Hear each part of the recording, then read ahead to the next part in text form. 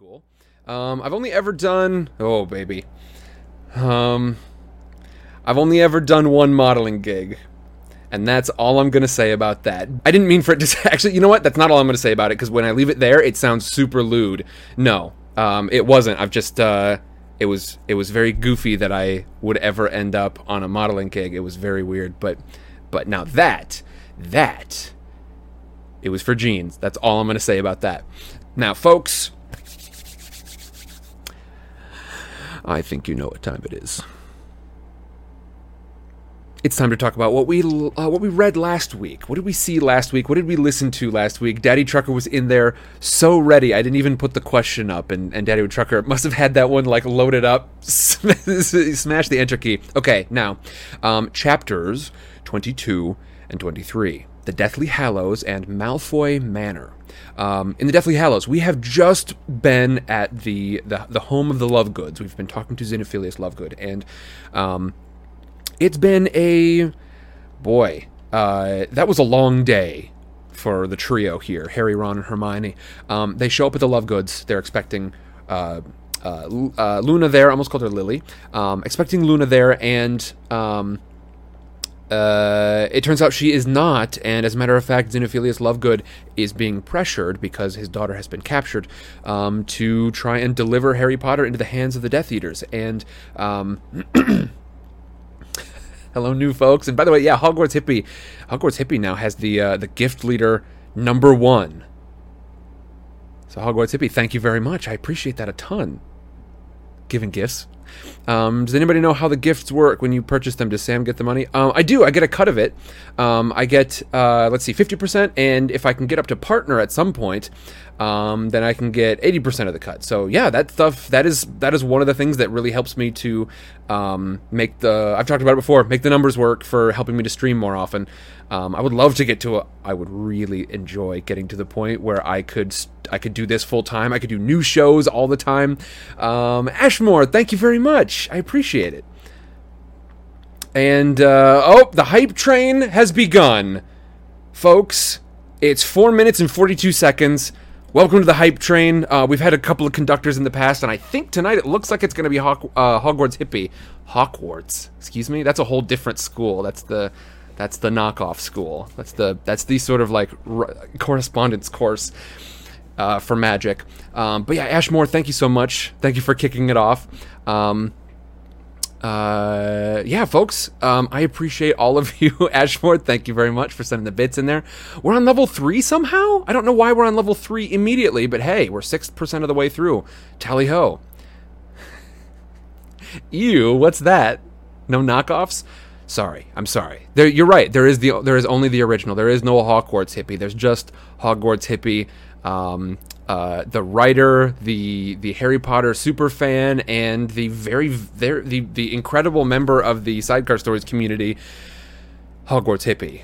There's just the one, folks.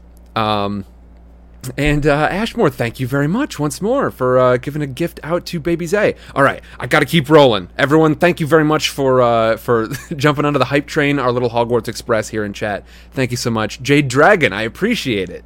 I appreciate you, and guess what, Jade Dragon, you didn't explicitly go for Harry Potter stuff, but you were sharing about the channel before, and so you know what? I'm going for it. You get a bean today, if you wish.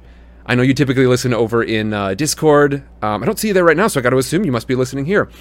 Jess Brown and Ashmore, Shotzi, thank you so much. And Askar Lovett with a 3-month. Thank you. Thank you all. Man, this is the stuff. This is the stuff. I've been thinking a lot this week. Like I said, I was a bit up in my head, and a lot of that was related to just like, this is not I was a planner, shall we say. I was a big planner when I was young, and so I had big plans. I had very specific plans, and frankly, those have not been what my life has turned out to look like. Sometimes I find myself elated at that notion. That's super exciting. And sometimes, I don't know, it's sort of a destabilizing feeling. I wonder sometimes, how different would my life look? Sometimes when y'all are helping me to make sense of this, to make this sort of work in my life, and have this be something where you're, I don't know, where it's clearly important to you, like it's important to me. It makes a little bit more sense that my plans did not go as I thought they might. Oh boy, I really appreciate you all. Ashmore, thank you. Everybody for jumping on. I really, really appreciate it. Now, I suppose at this point we should probably continue. Now, we have we have followed Harry, Ron, and Hermione around the country. They have been adventuring. Basically, they've been looking for leads. Where do they go next? What do they have to do next? And there's a disagreement in the group. Do they pursue the Deathly Hallows, even though these things are probably fake, right? Harry is sure that they are real. Hermione is sure that this is just, fairy tales that people tell their kids. They're trying to decide, do we go for Hallows or do we go for Horcruxes? Hermione, and Ron with her, insist that it is Dumbledore's mission for us to go after the Horcruxes. That's what he said. But Harry insists that just too many things make sense for the Hallows not to be important. They must be important. So, they are trying to decide between those two options, especially after almost getting caught by Death Eaters at the Lovegood's place. They spend some time. Ron is finally able to get tap into the wireless, the sort of wizarding radio program, Potter Watch. And they are going to be, they spend some time listening to, familiar voices. Fred, George, Lee Jordan, Lupin, Kingsley is on there, just talking about how best to be a part of the Resistance. Everyone, it looks like the hype train was a success. Such strong support, it says. Why do I feel like that's like a Moon quote? Okay. Thank you very much, everybody. Yeah, throwing out 9 subs in there. I appreciate that so much. No sound from Sam. Is that true? Or is it just Teen Bean? Nothing should have changed on my end. Y'all let me know if that's true. Otherwise, y'all might have to help Teen Bean. Honestly, they typically boot up muted, so you might have to let Teen Bean know. Let's see. So, They catch up with that. Let's see, what else? It's been a while since I had one of these disjointed ones. Like I said, it's been kind of an odd week for me. But to listen through that, as of the end of that program, they get to a discussion about Voldemort, and Harry accidentally says the name. He says Voldemort, which in the past has been sort of a sign of strength, but now it has something called a taboo on it, which means that it can be tracked. When someone says the name Voldemort, they can be tracked. And immediately, Snatchers show up. Now, these are not Death Eaters precisely. They are people who gather up folks that are on the list of undesirables, they've been called in the books, but basically people who are on the Ministry's list, and thereby we know on the Death Eaters list, and they collect them and turn them in for profit. They include Fenrir Greyback, the notably vicious werewolf, and they bring them off to Malfoy Manor, where we have some of the most harrowing scenes of this entire series. Hermione is held upstairs by Bellatrix Lestrange and tortured regarding the origins of this sword that they now have in their possession, the Sword of Gryffindor. It seems very important to Bellatrix to find out whether or not this is the real one, or how they were able to get into her vault, because remember, she believes that it is in her vault at Hogwarts. We, in the background, know that is, that's a fake sword up in there. But as we continue, basically Harry and Ron are taken downstairs, where they find that they are imprisoned with Luna and Ollivander. As well as, let's see, who else was it? Dean Thomas, I believe, is down there. But, Luna and then Ollivander the Wandmaker, in a whirlwind of, sudden sort of plot points here, they are able to somehow signal out from this basement, and Dobby the house elf shows up.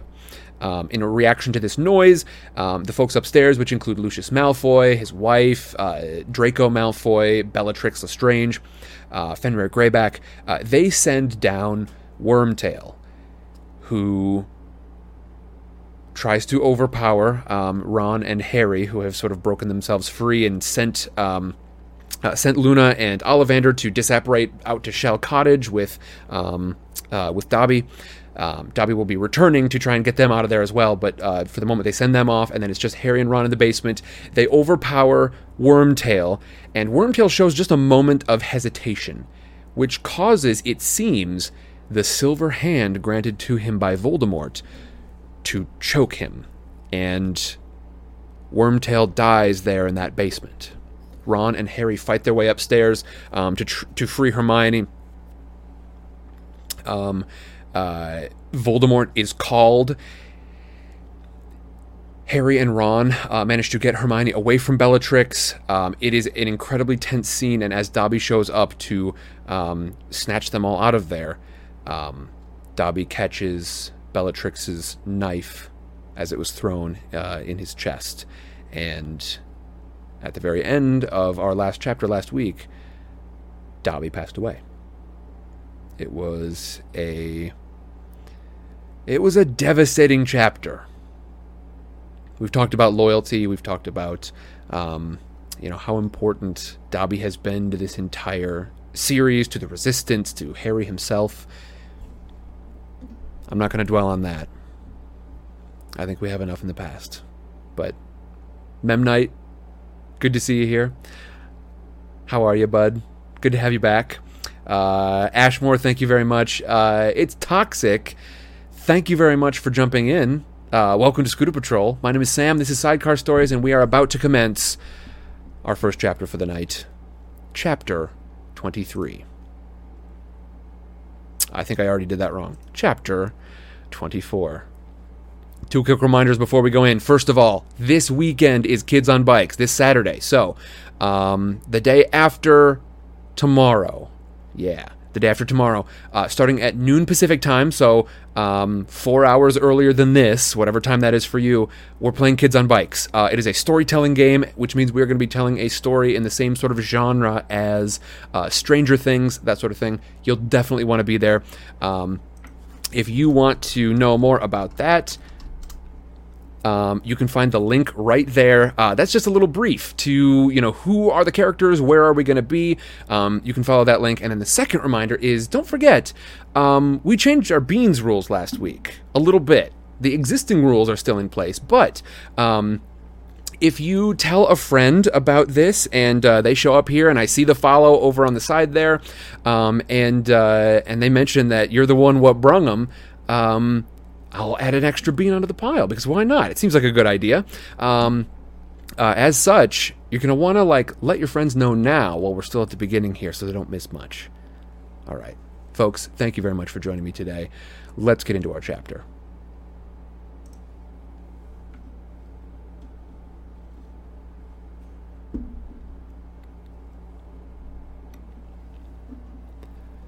Chapter 24. The Wand Maker. It was like sinking into an old nightmare. For an instant, Harry knelt again beside Dumbledore's body at the foot of the tallest tower at Hogwarts. But in reality, he was staring at a tiny body, curled upon the grass, pierced by Bellatrix's silver knife. Harry's voice was still saying, "Dobby! Dobby,"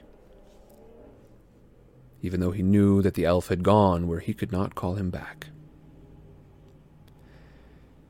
After a minute or so, he realized that they had, after all, come to the right place, for here were Bill and Fleur, Dean and Luna, gathering around him as he knelt over the elf. "Hermione," he said suddenly, "where is she?"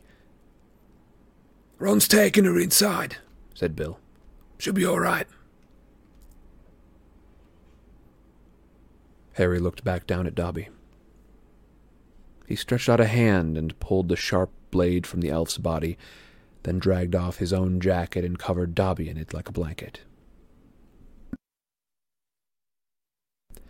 The sea was rushing against rock somewhere nearby. Harry listened to it while the others talked, discussing matters in which he could take no interest, making decisions.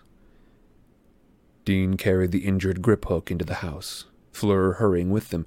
Now Bill was making suggestions about burying the elf. Harry agreed without really knowing what he was saying. As he did so, he gazed down at the tiny body, and his scar prickled and burned. And in one part of his mind, viewed as if from the wrong end of a long telescope, he saw Voldemort punishing those they had left behind at Malfoy Manor.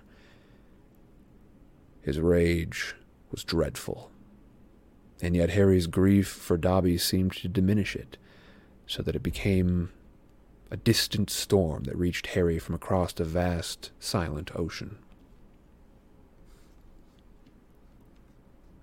"I want to do it properly," were the first words of which Harry was fully conscious of speaking. "Not by magic. Have you got a spade?" And shortly afterward he had set to work, alone, digging the grave in the place that Bill had shown him at the end of the garden, between bushes. He dug with a kind of fury, relishing the manual work, glorying in the non-magic of it, for every drop of his sweat and every blister felt like a gift to the elf who had saved their lives. His scar burned, but he was master of the pain. He felt it, yet was apart from it. He had learned control at last, learned to shut his mind to Voldemort, the very thing Dumbledore had wanted him to learn from Snape. Just as Voldemort had not been able to possess Harry while Harry was consumed with grief for Sirius, so his thoughts could not penetrate Harry now, while he mourned Dobby. Grief, it seemed, drove Voldemort out, though Dumbledore, of course, would have said that it was love. On Harry dug, deeper and deeper into the cold, hard earth, subsuming his grief in sweat, denying the pain in his scar. In the darkness, with nothing but the sound of his own breath and the rushing sea to keep him company, the things that had happened at the Malfoys returned to him. The things that he had heard came back to him, and understanding blossomed in the darkness. The steady rhythm of his arms beat time with his thoughts. Hallows, Horcruxes. Hallows, Horcruxes. Yet he no longer burned with that weird, obsessive longing. Loss and fear had snuffed it out. He felt as though he had been slapped awake again. Deeper and deeper, Harry sank into the grave. And he knew where Voldemort had been tonight, and whom he had killed atop the highest cell of Nurmengard, and why. And he thought of Wormtail, dead because of one small, unconscious impulse of mercy. Dumbledore had foreseen that. How much more had he known? Harry lost track of time. He knew only that the darkness had lightened a few degrees when he was rejoined by Ron and Dean. "How's Hermione?" "Better," said Ron. "Fleur's looking after her." Harry had his retort ready for when they asked him why he had not simply created a perfect grave with his wand, but he did not need it. They jumped down into the hole he had made with spades of their own, and together they worked in silence until the hole seemed deep enough. Harry wrapped the elf more snugly in his jacket. Ron sat on the edge of the grave and stripped off his socks and shoes, which he placed at the elf's bare feet. Dean produced a woolen hat, which Harry placed carefully upon Dobby's head, muffling his bat-like ears. "We should close his eyes." Harry had not heard the others coming through the darkness. Bill was wearing a traveling cloak, Fleur a large white apron from the pocket of which protruded a bottle of what Harry recognized to be Skelligro. Hermione was wrapped in a borrowed dressing gown, pale and unsteady on her feet. Ron put an arm around her when she reached him. Luna, who was huddled in one of Fleur's coats, crouched down and placed her fingers tenderly upon each of the elf's eyelids, sliding them down over his glassy stare. "There," she said softly. "Now you could be sleeping." Harry placed the elf into the grave, arranged his tiny limbs so that he might have been resting, and then climbed out and gazed for the last time on the little body. He forced himself not to break down as he remembered Dumbledore's funeral, and the rows and rows of golden chairs, and the Minister of Magic in the front row, the recitation of Dumbledore's achievements, the stateliness of the white marble tomb. He felt that Dobby deserved just as grand a funeral, and yet here the elf lay, between bushes in a roughly dug hole.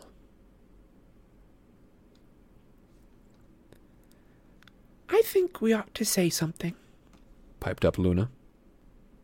"I'll go first, shall I?" And as everybody looked at her, she addressed the dead elf at the bottom of the grave. "Thank you so much, Dobby, for rescuing me from that cellar. It's so unfair that you had to die when you were so good and brave. I'll always remember what you did for us. I hope you're happy now." She turned and looked expectantly at Ron, who cleared his throat and said in a thick voice, Yeah, thanks, Dobby." "Thanks," muttered Dean. Harry swallowed. "Goodbye, Dobby," he said. It was all he could manage, but Luna had said it all for him. Bill raised his wand, and the pile of earth beside the grave rose up into the air and fell neatly upon it, a small reddish mound. "Do you mind if I stay here for a moment?" he asked the others. They murmured words he did not catch. He felt gentle pats upon his back, and then they all traipsed back toward the cottage, leaving Harry alone beside the elf. He looked around.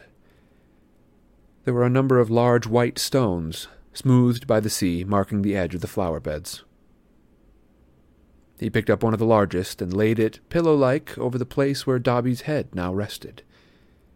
He then felt in his pocket for his wand. There were two in there. He had forgotten, lost track. He could not now remember whose wands these were. He seemed to remember wrenching them out of someone's hand. He selected the shorter of the two, which felt friendlier in his hand, and pointed it at the rock. Slowly, under his murmured instructions, deep cuts appeared upon the rock's surface. He knew that Hermione would have done it more neatly, and probably more quickly, but he wanted to mark the spot as he wanted to dig the grave. When Harry stood up again, the stone read, "Here lies Dobby, a free elf."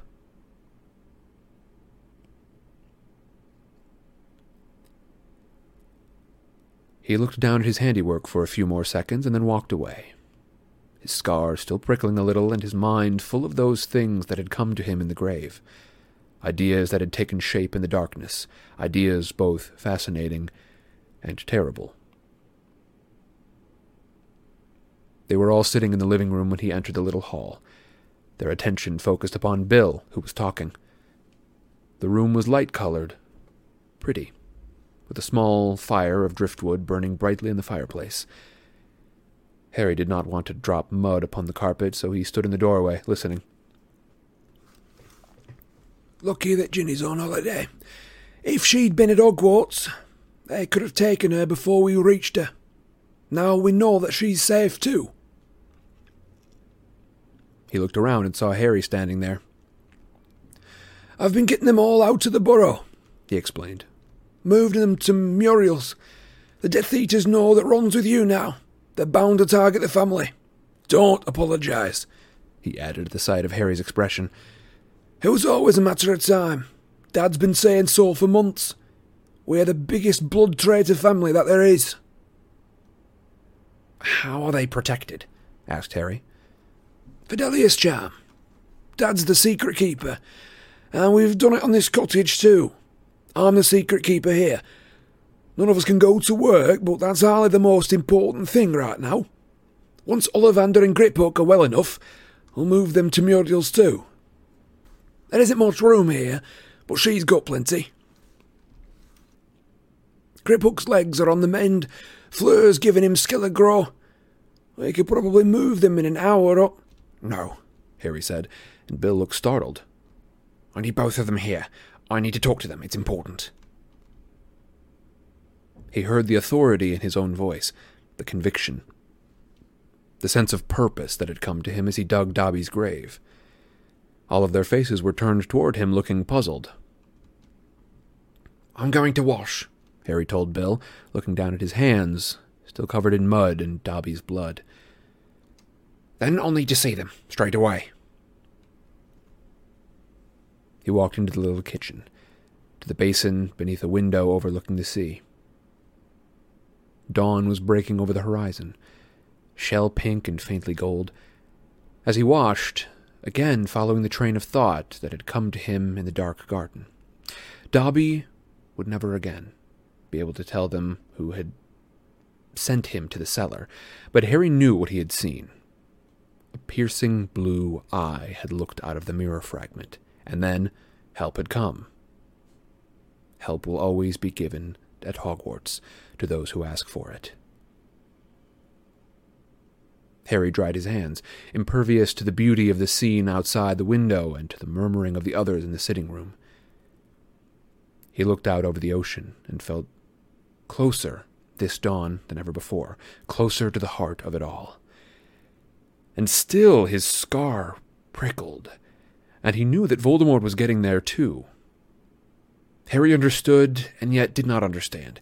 His instinct was telling him one thing, his brain quite another. The Dumbledore in Harry's head smiled, surveying Harry over the tips of his fingers, pressing them together as if in prayer. "You gave Ron the Deluminator. You understood him. You gave him a way back. And you understood Wormtail, too. You knew that there was a bit of regret there, somewhere. And if you knew them, what did you know about me, Dumbledore? Am I meant to know, but not to seek? Did you know how hard I would find that? Is that why you made it this difficult? So I'd have time to work that out." Harry stood quite still, eyes glazed, watching the place where a bright gold rim of dazzling sun was rising over the horizon. Then he looked down at his clean hands and was momentarily surprised to see the cloth he was holding in them. He set it down and returned to the hall, and as he did so he felt his scar pulse angrily, and there flashed across his mind, swift as the reflection of a dragonfly over water, the outline of a building he knew extremely well. Bill and Fleur were standing at the foot of the stairs. "I need to talk to Griphook and Ollivander," Harry said. "No," said Fleur. "You will have to wait, Harry. They are both ill and tired." "I'm sorry," he said without heat, "but it can't wait. I need to talk to them now, privately and separately. It's urgent." "Harry, what the hell's going on?" asked Bill. "You turn up here with a dead house elf and a half-conscious goblin. Hermione looks as though she's been tortured, and Ron's just refused to tell me anything." "We can't tell you what we're doing," said Harry flatly. "You're in the Order, Bill. You know that Dumbledore left us a mission. We're not supposed to talk about it to anyone else." Fleur made an impatient noise, but Bill did not look at her. He was staring at Harry.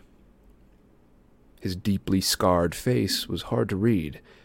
Finally, Bill said, "All right, Who do you want to talk to first? Harry hesitated. He knew what hung on his decision. There was hardly any time left. Now was the moment to decide. Horcruxes or Hallows. Griphook, Harry said. I'll speak to Griphook first. His heart was racing as if he had been sprinting and had just cleared an enormous obstacle. All right, up here then, said Bill, leading the way. Harry had walked up several steps before stopping and looking back. I need you two as well, he called to Ron and Hermione, who had been skulking half-concealed in the doorway of the sitting room. They both moved into the light, looking oddly relieved. How are you? Harry asked Hermione. You were amazing. Coming up with that story when she was hurting you like that. Hermione gave a weak smile as Ron gave her a one-armed squeeze. What are we doing now, Harry? He asked. You'll see. Come on. Harry, Ron, and Hermione followed Bill up the steep stairs to a small landing. 3 doors led off it. In here, said Bill, opening the door into his and Fleur's room. It too had a view of the sea, now flecked with gold in the sunrise. Harry moved to the window, turned his back on the spectacular view, and waited, his arms folded, his scar prickling. Hermione took the chair beside the dressing table. Ron sat on the arm. Bill reappeared, carrying the little goblin, whom he set down carefully upon the bed. Griphook grunted thanks, and Bill left, closing the door on them all. I'm sorry to take you out of bed, said Harry. How are your legs? Painful, but mending, replied the goblin. He was still clutching the sword of Gryffindor, and wore a strange look, half truculent, half intrigued. Harry noted the goblin's sallow skin, his long, thin fingers, his black eyes. Fleur had removed his shoes. His feet were long and dirty. He was larger than a house elf, but not by much. His domed head was much bigger than a human's. You probably don't remember, Harry began. That I was the goblin who showed you to your vault, the first time you ever visited Gringotts, said Griphook. I remember, Harry Potter. Even among goblins, you're very famous. Harry and the goblin looked up at each other, sizing one another up. Harry's scar was still prickling. He wanted to get through this interview with Griphook quickly, and at the same time was afraid of making a false move. While he tried to decide the best way to approach his request, the goblin broke the silence. You buried the elf, he said, sounding unexpectedly rancorous. I watched you from the window of the bedroom next door. Yes, said Harry. Griphook looked at him out of the corners of his slanting black eyes. You are a very unusual wizard, Harry Potter. In what way? Asked Harry, rubbing his scar absently. You dug the grave. So? Griphook did not answer. Harry rather thought he was being sneered at for acting like a muggle, but it did not much matter to him whether Griphook approved of Dobby's grave or not. He gathered himself for the attack. Griphook, I need to ask. You also rescued a goblin. What? You brought me here. Saved me. Well, I take it that you're not sorry, said Harry a little impatiently. No, Harry Potter, said Griphook. With one finger he twisted the thin little beard upon his chin. But you are a very odd wizard. Right, said Harry. Well, I need some help, Griphook, and you can give it to me. The goblin made no sign of encouragement, but continued to frown at Harry as though he had never seen anything like him. I need to break into a Gringotts vault. Harry had not meant to say it so baldly. The words were forced from him as pain shot through his lightning scar, and he saw again the outline of Hogwarts. He closed his mind firmly. He needed to deal with Griphook first. Ron and Hermione were staring at Harry as though he had gone mad. "Harry?" said Hermione, but she was cut off by Griphook. "Break into a Gringotts vault," repeated the goblin, wincing a little as he shifted his position upon the bed. "It is impossible." "No, it's not," Ron contradicted him. "It's been done." "Yeah," said Harry. "The same day that I first met you, Griphook. My birthday 7 years ago." "The vault in question was empty at the time," snapped the goblin, and Harry understood that even though Griphook had left Gringotts, he was offended at the idea of its defenses being breached. "Its protection was minimal." "Well, the vault that we need to get into isn't empty, and I'm guessing its protection will be pretty powerful," said Harry. "It belongs to the Lestranges." He saw Hermione and Ron look at each other, astonished, but there would be time enough to explain after Griphook had given his answer. "You have no chance," said Griphook flatly. "No chance at all. If you seek beneath our floors a treasure that was never yours..." "Thief, you have been warned, beware. Yes, I know, I remember. But I'm not trying to get myself any treasure. I'm not trying to take anything for personal gain. Can you believe that?" The goblin looked slantwise at Harry, and the lightning scar on his forehead prickled, but he ignored it, refusing to acknowledge its pain or its invitation. "If there was a wizard of whom I would believe that they did not seek personal gain," said Griphook finally, "it would be you, Harry Potter. Goblins and elves are not supposed to... Goblins and elves are not used to the protection or respect that you have shown on this night. Not from wand carriers." "Wand carriers," repeated Harry. The phrase felt odd upon his ears, and his scar prickled as Voldemort turned his thoughts northward, and Harry burned to question Ollivander next door. "The right to carry a wand," said the goblin quietly, "has long been contested with wizards and goblins." "What, goblins can do magic without wands?" said Ron. "That is immaterial. Wizards refuse to share the secrets of wand lore with other magical beings. They deny us the possibility of extending our powers." "Well, goblins don't share any of their magic either," said Ron. "You won't tell us how to make swords and armour the way that you do. Goblins know how to work metal in a way that wizards have never—" "It doesn't matter," said Harry, noting Griphook's rising colour. "This isn't about wizards versus goblins or any sort of magical creature." Griphook gave a nasty laugh. "But it is. It is about precisely that. As the Dark Lord becomes even more powerful, your race is still more firmly set above mine. Gringotts falls under wizarding rule, house elves are slaughtered, and who amongst the wand carriers protests?" "We do," said Hermione. She had sat up straight, her eyes bright. "We protest, and I'm hunted quite as much as any goblin or elf, Griphook. I'm a mudblood." "You shouldn't call yourself—" Ron muttered. "Why shouldn't I?" said Hermione. "Mudblood and proud of it. I've got no higher position under this new order than you have, Griphook. It was me that they chose to torture back at the Malfoys." As she spoke, she pulled aside the neck of her dressing gown to reveal the thin cut Bellatrix had made, scarlet against her throat. "Did you know that it was Harry who set Dobby free?" she asked. "Did you know that we've wanted elves to be freed for years?" Ron fidgeted uncomfortably on the arm of Hermione's chair. "You can't want you-know-who defeated more than we do, Griphook." The goblin gazed at Hermione with the same curiosity he had shown Harry. "What do you seek within the Lestrange's vault?" he asked abruptly. "The sword that lies inside it is a fake. This is the real one." He looked from one of them to the other. "I think that you already know this. You asked me to lie for you back there." "But the fake sword isn't the only thing in that vault, is it?" asked Harry.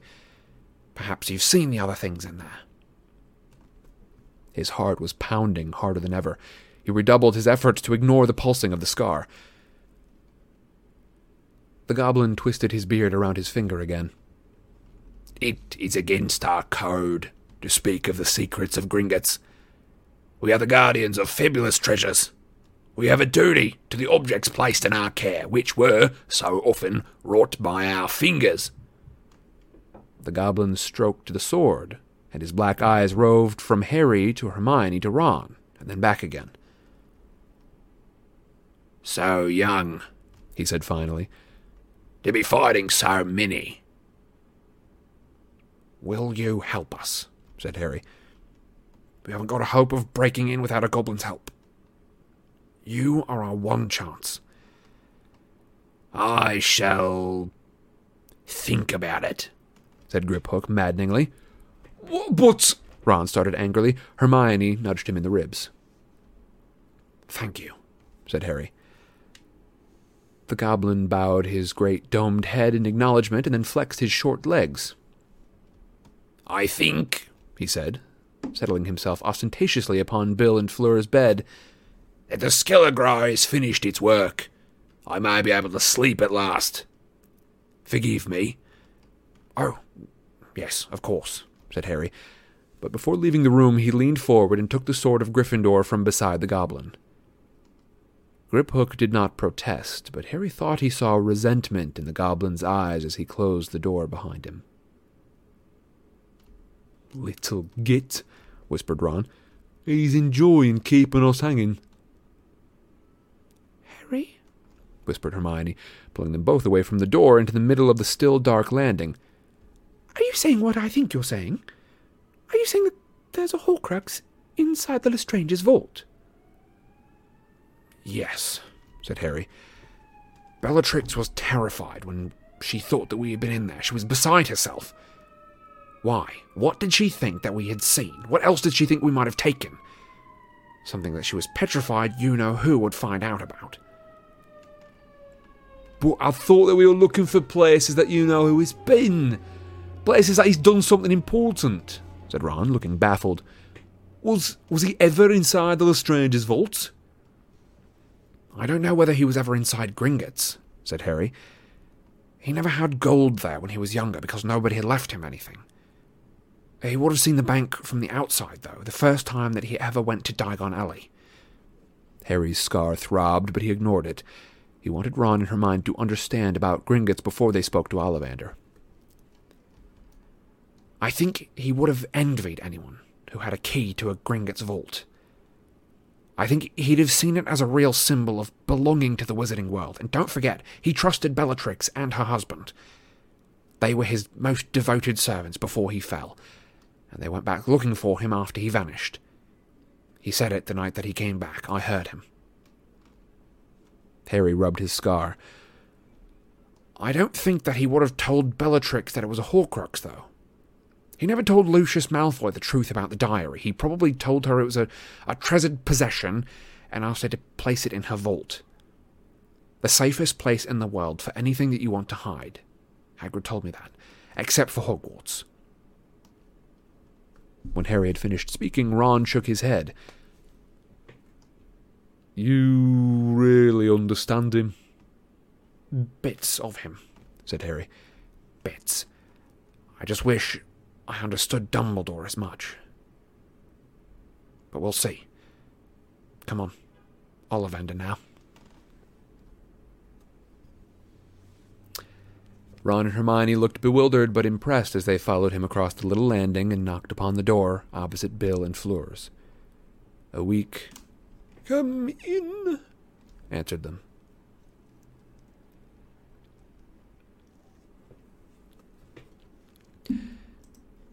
The wand-maker was lying on the twin bed farthest from the window. He had been held in the cellar for more than a year, and tortured, Harry knew, on at least one occasion. He was emaciated, the bones of his face sticking out sharply against the yellowish skin. His great silver eyes seemed vast in their sunken sockets. The hands that lay upon the blanket could have belonged to a skeleton. Harry sat down beside the empty bed, beside Ron and Hermione. The rising sun was not visible here. The room faced the cliff-top garden and the freshly dug grave. Mr. Ollivander, I'm sorry to disturb you, Harry said. My dear boy, Ollivander's voice was feeble. you rescued us. I thought that we would die in that place. I can never thank you. Never thank you enough.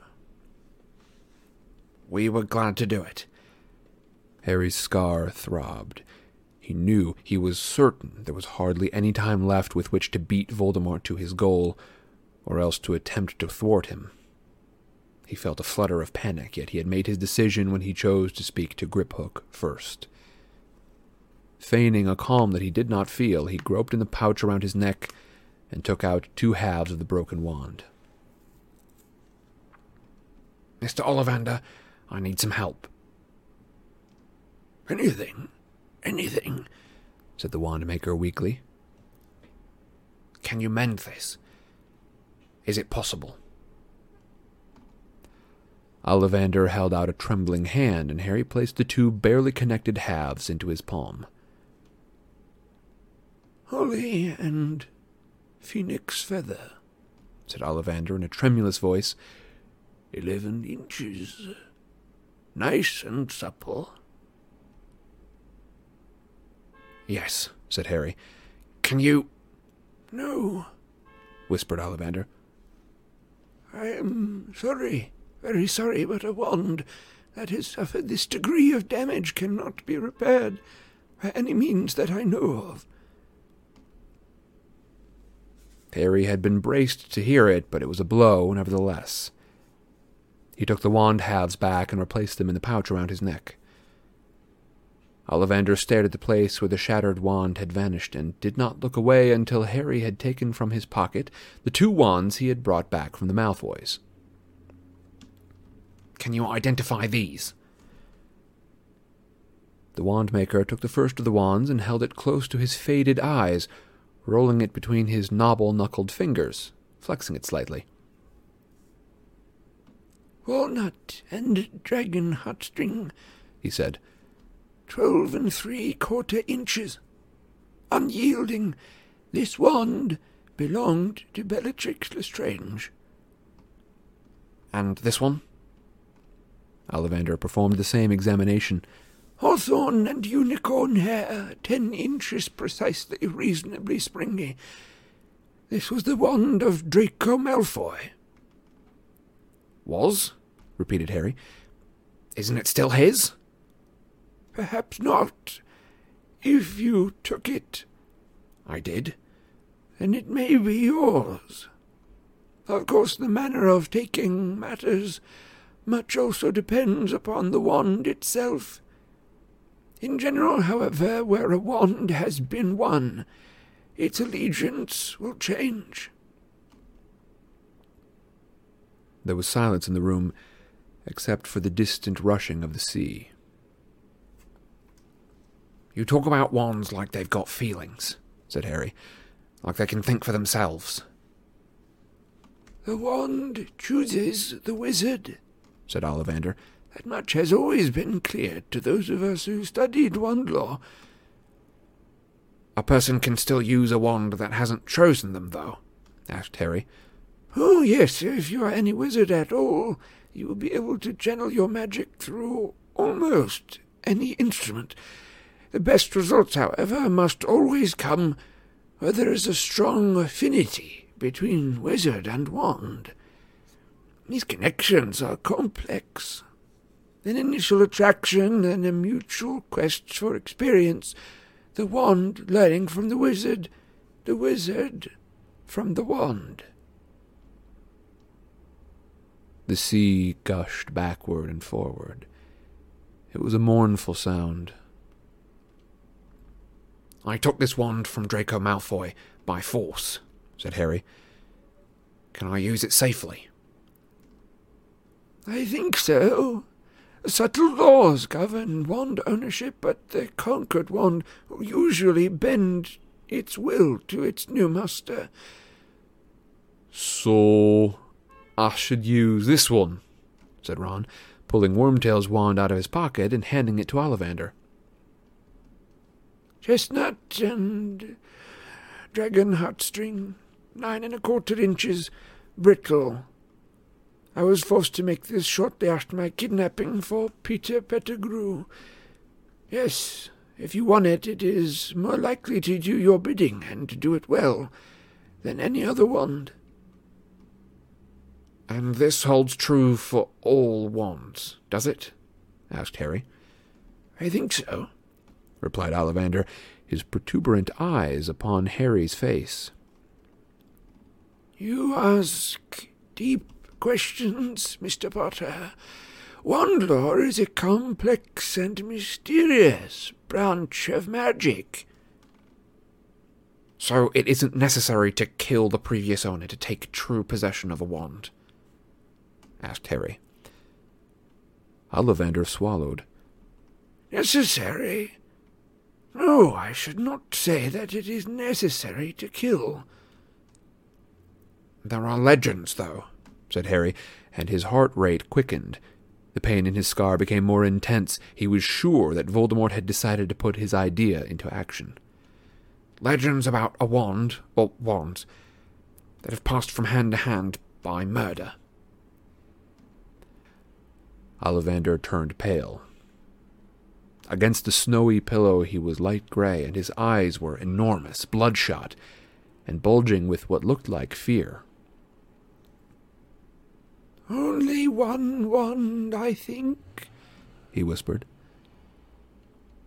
And you know who is interested in it, isn't he? Asked Harry. How? Croaked Ollivander, and he looked appealingly at Ron and Hermione for help. How do you know this? He wanted you to tell him how to overcome the connection between our wands, said Harry. Ollivander looked terrified. He tortured me. You must understand that the Cruciatus curse. I had no choice. I had to tell him what I knew, what I guessed. I understand, said Harry. You told him about the twin cores? You said he just had to borrow another wizard's wand. Ollivander looked horrified, transfixed by the amount that Harry knew. He nodded slowly.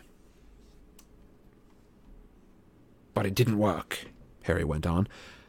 Mine still beat the borrowed wand. Do you know why that is? Ollivander shook his head as slowly as he had just nodded.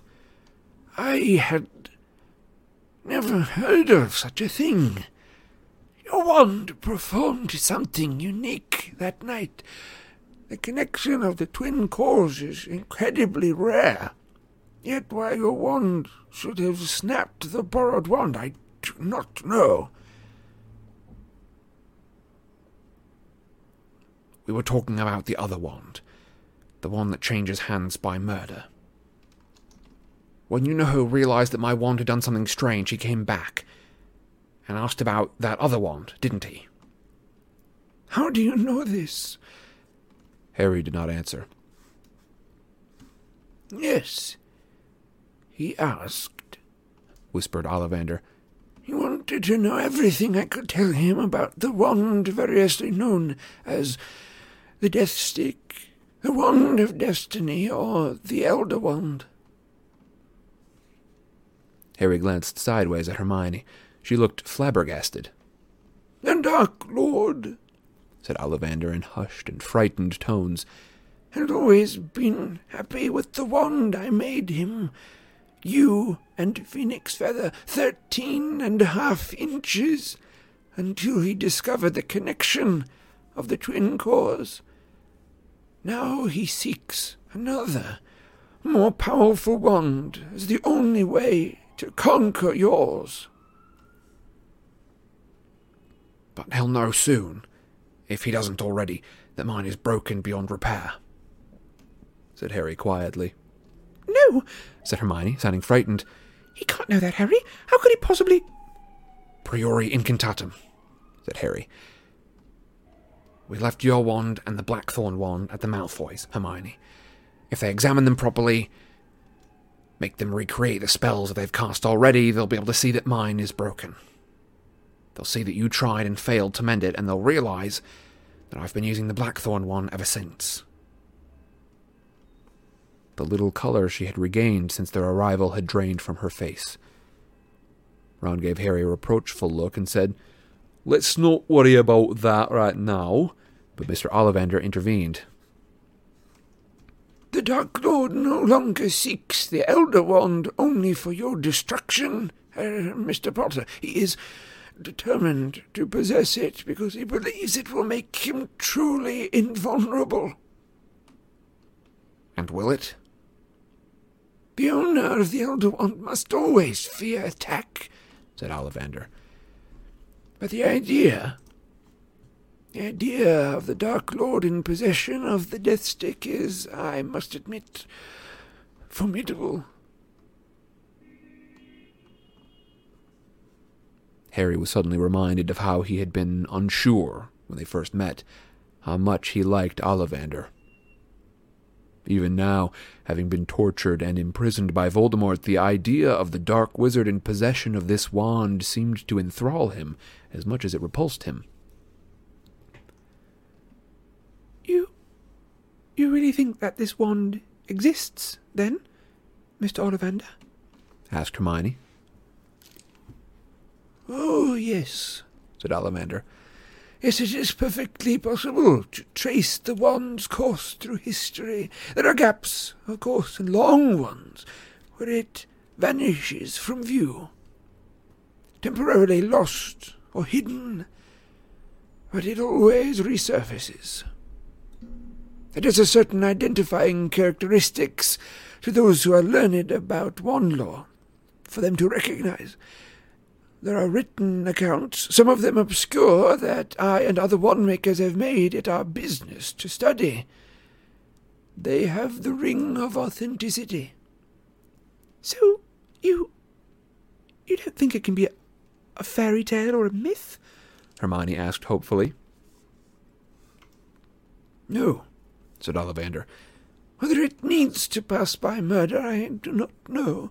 Its history is bloody, but it may be simply due to the fact that it is such a desirable object, and arouses such passions in wizards. Immensely powerful, dangerous in the wrong hands, and an object of incredible fascination to all of us who study the power of wands. Mr. Ollivander, said Harry, you told you-know-who that Grigorovich had the Elder Wand, didn't you? Ollivander turned, if possible, even paler. He looked ghostly as he gulped. But how did you... Never mind how I know it, said Harry, closing his eyes momentarily as his scar burned and he saw for a mere second a vision of the main street in Hogsmeade, still dark because it was so much further north. You told you-know-who that Grigorovich had the wand. It was a rumour, whispered Ollivander. A rumour years and years ago, long before you were born. I believe Grigorovich himself started it. You can see how good it would be for business that he was studying and duplicating the qualities of the Elder Wand. Yes, I can see that, said Harry. He stood up. Mr. Ollivander, one last thing. Then we'll let you get some rest. What do you know about the Deathly Hallows? The what? Asked the wand-maker, looking utterly bewildered. The Deathly Hallows. I'm afraid I don't know what you're talking about. Is this still something to do with wands? Harry looked into the sunken face and believed that Ollivander was not acting. He did not know about the Hallows. Thank you, said Harry. Thank you very much. We'll leave you to get some rest now. Ollivander looked stricken. He was torturing me, he gasped. Cruciatus curse, you have no idea. I do, said Harry. I really do. Please get some rest. Thank you for telling me all of this.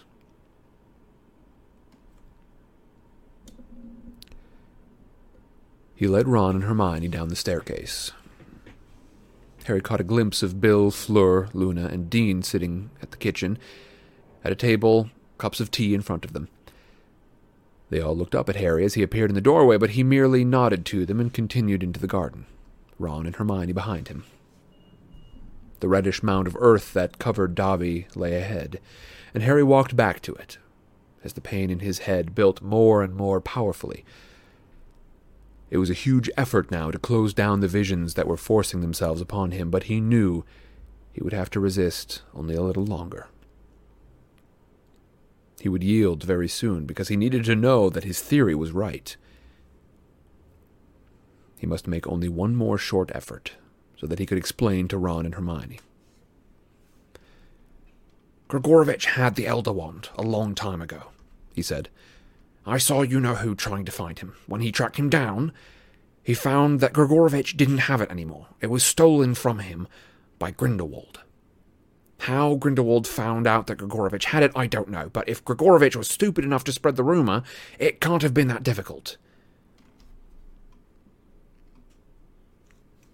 Voldemort was at the gates of Hogwarts.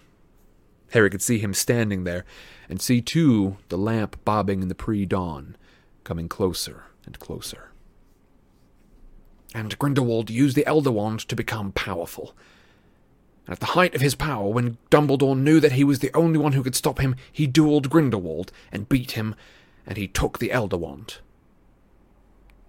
Dumbledore had the Elder Wand, said Ron. But then where is it right now? At Hogwarts, said Harry, fighting to remain with them at the cliff-top garden. Well, okay, but let's go then, said Ron urgently. Harry, let's go. Let's get it before he does. It's too late for that, said Harry. He could not help himself, but clutched at his head, trying to help it resist. He knows where it is. He's there now. Harry, said Ron furiously. How long have you known this? Why have we been wasting time? Why did you talk to Griphook first? We could have been gone. We could still go. No, said Harry, and he sank to his knees in the grass. Hermione's right. Dumbledore didn't want me to have it. He didn't want me to take it.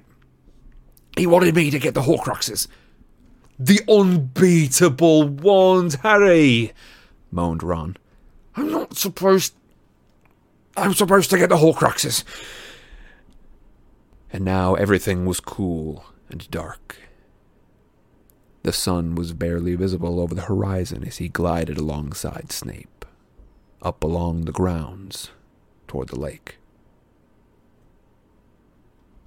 I shall join you in the castle shortly, he said in his high, cold voice. Leave me now.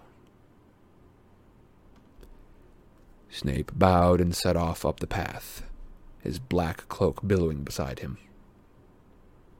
Harry walked slowly, waiting for Snape's figure to disappear.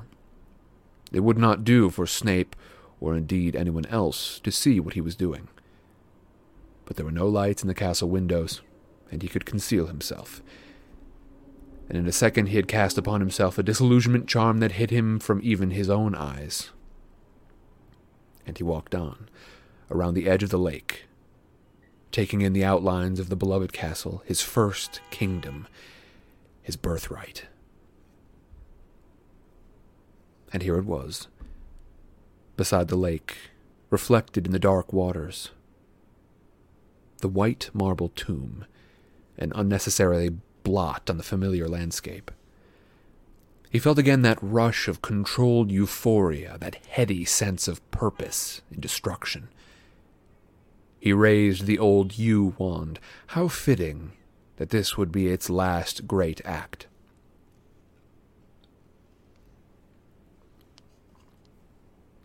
The tomb split open from head to foot. The shrouded figure was as long and thin as it had been in life. He raised the wand again.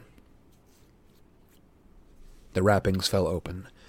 The face was translucent, pale, sunken, yet almost perfectly preserved.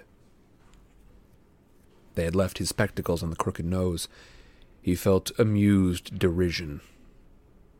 Voldemort's hands were folded upon his chest, and there it lay, clutched beneath them, buried with him. Had the old fool imagined that marble or death would protect the wand? He had thought that the Dark Lord would be scared to violate his tomb. The spider-like hand swooped and pulled the wand from Dumbledore's grasp, and as he took it, a shower of sparks flew from its tip, sparkling over the corpse of its last owner, ready to serve a new master at last.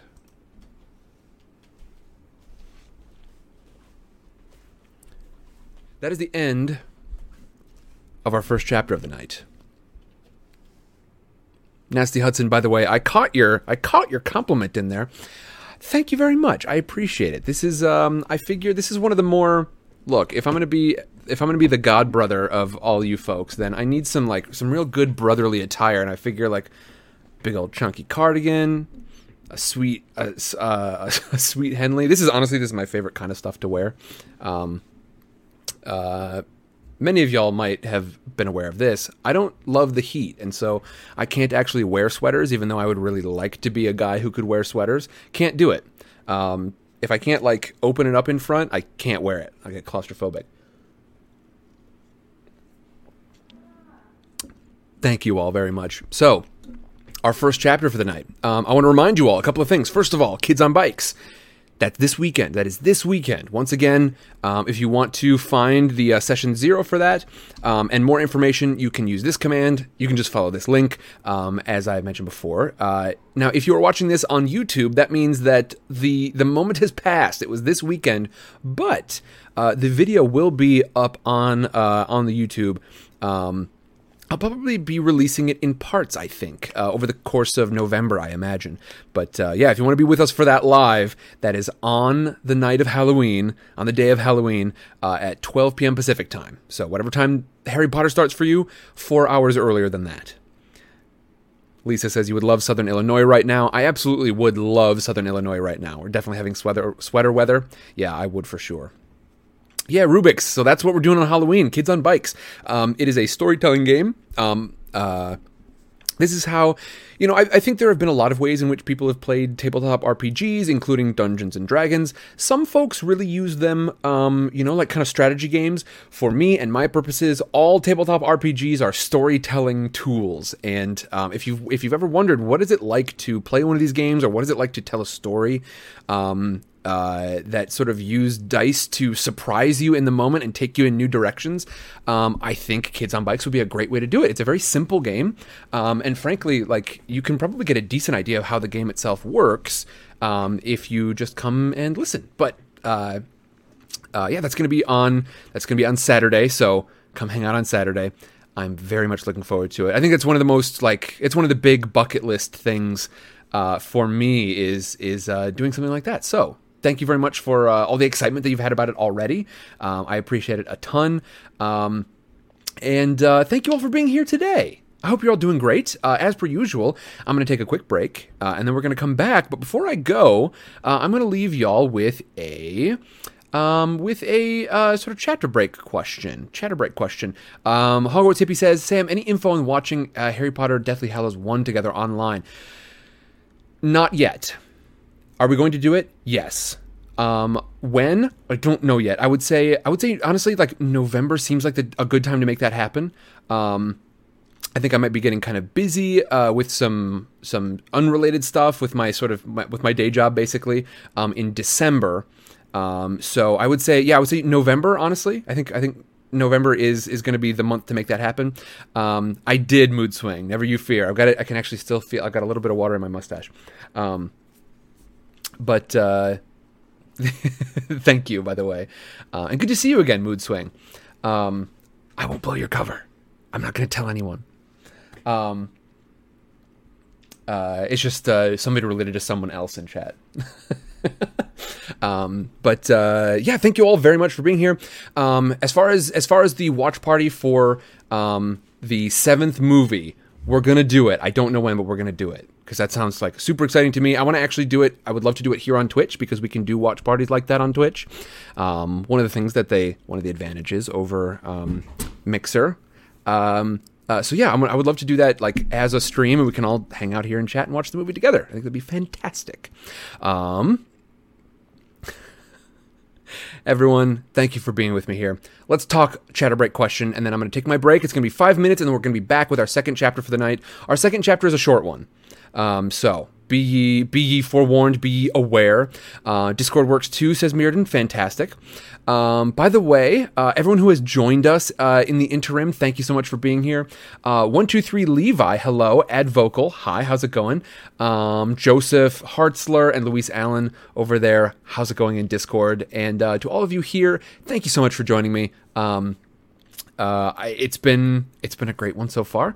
But yeah. Teen Bean, what is the question? So, what do we want to talk about here? What do y'all think is sort of the most important thing to talk about with this chapter? I think if my first instinct tells me it's the decision that Harry makes here, right? It's the decision Harry makes between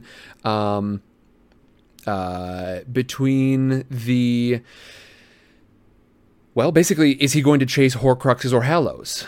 We've discussed this in the past in sort of a macro sense, but he has made a decision in a very small moment. Who's he going to talk to first, Griphook or Ollivander? And in that moment, he decides he is not going to go to Hogwarts and try to beat Voldemort to the Elder Wand, because he could. He has this idea that he could do this. You know, as we look back through this chapter, we can realize that Harry knew what Voldemort was up to, knew where he was headed, and in spite of this, allowed Voldemort to get there first. The question is, why? And I think that's what we're going to talk about. Why would Harry do this? I think that's going to be our chatter break question. So there's our chatter break question in big words, large size font.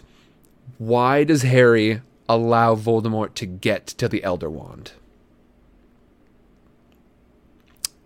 Okay, so we've got a couple of things. Let's see. Memento Mori is suggesting something. Don't forget to... Yes, absolutely. Don't forget to get out and vote if you live in the United States. Absolutely. Yeah, if you are tuning in from the U.S., go vote. And if you have a mail-in ballot, go drop it off somewhere. Drop it off at one of the designated drop boxes. You can find those really easily. But I would suggest maybe with how the USPS is looking right now, maybe don't mail it in. So... Dropbox that thing, Dropbox that vote, and everyone who has not yet voted, vote. Expression is real. I cannot. Dropbox. I cannot emphasize that enough. So thank you, Memento Mori.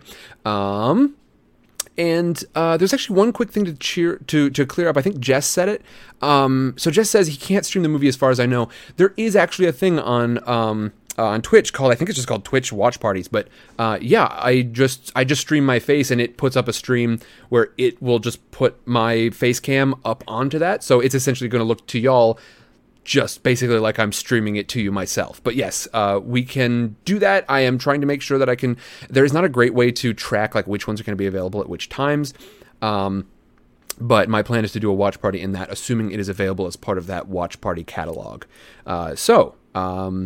Yeah, I would say I'm gonna figure that out, and I will have news for you. But I'm just trying to clear this Kids on Bikes thing. That's sort of my biggest project right now, and then I can think about that a little bit more. So there's our question. There's our chatter break question. Why does Harry let Voldemort get to the Elder Wand first? I will be right back. I'll see you in 5 minutes for another chapter. See you in a bit. Bye bye. And Twitch, how are y'all doing? Discord, there is one advantage to listening on Discord. Unfortunately, you can't see the artwork that I've put up, but the advantage is that you get the weird little like 10, 20, 15 second pre-show before I go live on Twitch, before I sort of switch screens over to come say hi to y'all, because I have to like slowly ease them in.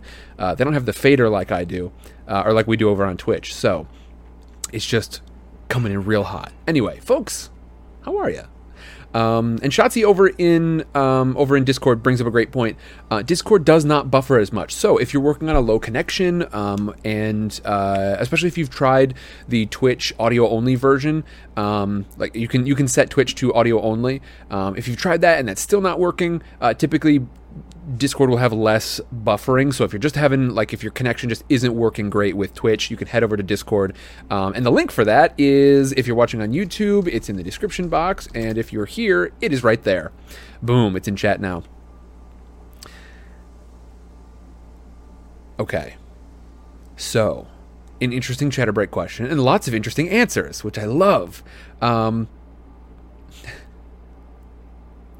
Memento says, yay, commercial occurs at the appropriate time. Yes, so for those of you who don't know, I'm just always going to run a commercial during that time.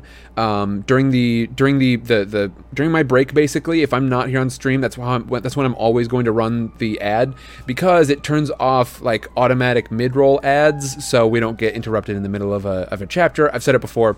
If anybody has questions, would you alert them of that? Because I recognize, like, you know, sometimes, especially if I've failed to mention that I'm going to be running one, it might sound like some bunk, but yes, I'm going to be running it during those breaks so we don't get interrupted.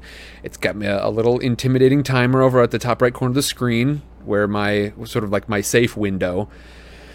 It appears that the longer the ad, the longer the window is. I don't know. I'm going to have to mess around with it. But everyone, some great answers about this chatter break question. So the question was, why did Harry allow Voldemort to get to the Elder Wand? And I think I'm just gonna have to pick up at like a random spot in here, because boy, there are a lot of answers to this, which is fantastic. I love that. Let me see. I believe Harry. Let's see. Jess Brown says, I believe Harry realized Voldemort was going after the wand. Maybe it was supposed to say, once Harry realized Voldemort was going after the wand, he realized it was too late to get it, and I feel like he thinks the wand is one of those tasks he was given to do. I also don't think he was ready to face Voldemort yet, so he didn't want to risk running into him. Okay, so it's not that... So yeah, Jess Brown is saying, it's not that Harry doesn't believe, like, this is something he has to do. It's that Harry believes this is something he has to do, and so he can sort of guess by that, I might not be sort of powerful enough to do this yet. You know, a little bit like he knows, like, eventually he's going to have to go deal with Voldemort in some way, but he's not just rushing off to fight Voldemort. So he kind of believes this is a responsibility, and therefore it has to be undertaken with some great caution. Let's see. Mood Swing says it was just too risky at the time, I think. Ron seems pretty sure that they could have gotten there first if they hadn't gone to talk to Griphook first. I don't know. Molly Wobble says, I don't think Harry would have broken into Dumbledore's grave to get the wand, and there's no point in confronting Voldemort yet until he's destroyed more Horcruxes. I gotcha. So he doesn't want to sort of place himself in Voldemort's line of fire yet, until he's sure with the other responsibilities that he's got. Plus, yeah, there is that thing where Harry would have had to crack open Dumbledore's tomb, which would have been tough. I think he would have been willing to do it, but it would have been tough. Let's see. I think Rowlett says, I think Dumbledore doesn't want Harry focusing on the Hallows. Because there's this Horcrux issue, indeed. Boy, there's a lot to talk about in chat. Let's see. Hogwarts Hippie says, Van says lies. I think Dumbledore didn't secure the wand because he knew it wouldn't matter as much. Interesting.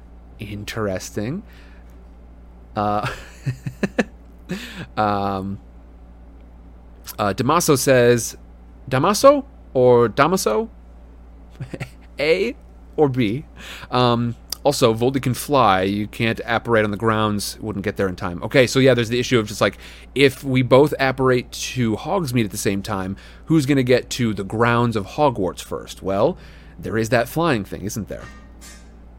Jubilee says, I think Harry made the choice who he spoke to first. That decided what he would go for. The sword or the wand. You can say MD, honestly. Okay, that will be easier for me, probably. So MD. All right, that I can work with. Jade Dragon says, I think Harry believes Dumbledore meant for Voldemort to get it. Now, that's an interesting theory. Interesting. All right, folks. Are you ready to get back into it?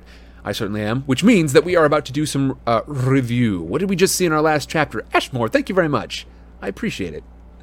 Thank you for sending in some early beans. I love the I mean, I don't think they're technically pride beans, but look, that's what I'm going to call them. Dumbledore does things very methodically, says Hogwarts Hippie. Yes. Wildcard says, missed the first chapter, just stopped by to say hi. Hello, Wildcard. Thank you for being here. Yeah, this will be up on 2 weeks. This will be up for 2 weeks, I should say, on Twitch. And then, yeah, you can catch it over in 1 week. I post these, and if you're watching on YouTube, this sentence is for you. Ooh, boy. I got the mumble mouth going. Screen about to go real wonky. If you're watching this on YouTube, this sentence is for you. I post these exactly 24... Well, assuming my uploading goes correctly. I found out I have to use a specific browser, otherwise YouTube won't like it. Assuming everything goes correctly, I upload these to premiere exactly 24 hours before the next episode, which means you're going to be watching this, if you're watching the premiere, on a Wednesday night. Come back at the exact same time the next day, and you can find our live show here on Twitch. Fantastique. Jem says, yeah, Harry did the human thing and buried Dobby. That is where our review begins. Harry did indeed bury Dobby. And not just the human thing, but also sort of like, he handled it in a very dignified and methodical way. He decided not to use magic, which is an interesting detail. He dug the hole by hand, and buried Dobby, which impresses their new goblin, sort of compatriot. Griphook the Goblin. This is the goblin who Harry first met back in Gringotts, the first time he went there. And overall, it's a bit of a strange discussion because Harry has to decide between Griphook and Ollivander who he's going to get information from first. And he decides, in a decision we don't really understand fully until the end of the chapter how important this decision is, to talk to Griphook first. He speaks with Griphook about his new plan, which is, it seems, drastic. He wants to break into a Gringotts vault, and not just any vault at Gringotts, but the vault of the Lestrange family. We know Bellatrix Lestrange, of course, because he believes that there might be a Horcrux in there. After this, he goes and speaks to Ollivander about wand lore, specifically the lore around the Death Stick, or the Elder Wand. Ollivander has sort of a weird set of knowledge about this, because we would expect that if someone knows about the Elder Wand, of course they would know about the Deathly Hallows, but he has a bunch of information about the history of the Elder Wand, including the fact that the wand maker Grigorovich, there was a rumor that he had it, that Grigorovich had the Elder Wand, but Ollivander doesn't know anything about the Deathly Hallows. This is news to him, so Harry comes to a realization. He traces in his mind the recent history of the Elder Wand. It has gone from sort of being lost to history to somehow ending up in the possession of Grigorovich. Now, that would be an interesting story, now wouldn't it? How did Grigorovich come about the wand? How did he come to be the owner of this wand? Very interesting question. We know that Voldemort was hunting Grigorovich for this reason, so we know Voldemort knows about the Elder Wand and is heading after it. However, we see from the... Boy, oh boy, here we go. We are reading this through Harry's eyes, of course, into Voldemort's eyes as he has this vision, into Grigorovich's eyes as Voldemort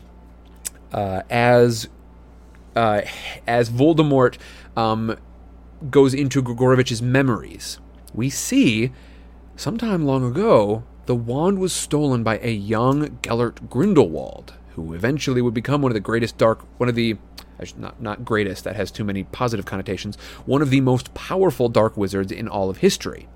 As such, Harry knows that he has traced this from Lost to History to Grigorovich to Grindelwald, and then to Dumbledore, because Dumbledore was the one who defeated Grindelwald in a wizarding duel. Now, how did Dumbledore defeat an undefeatable wand? We don't know.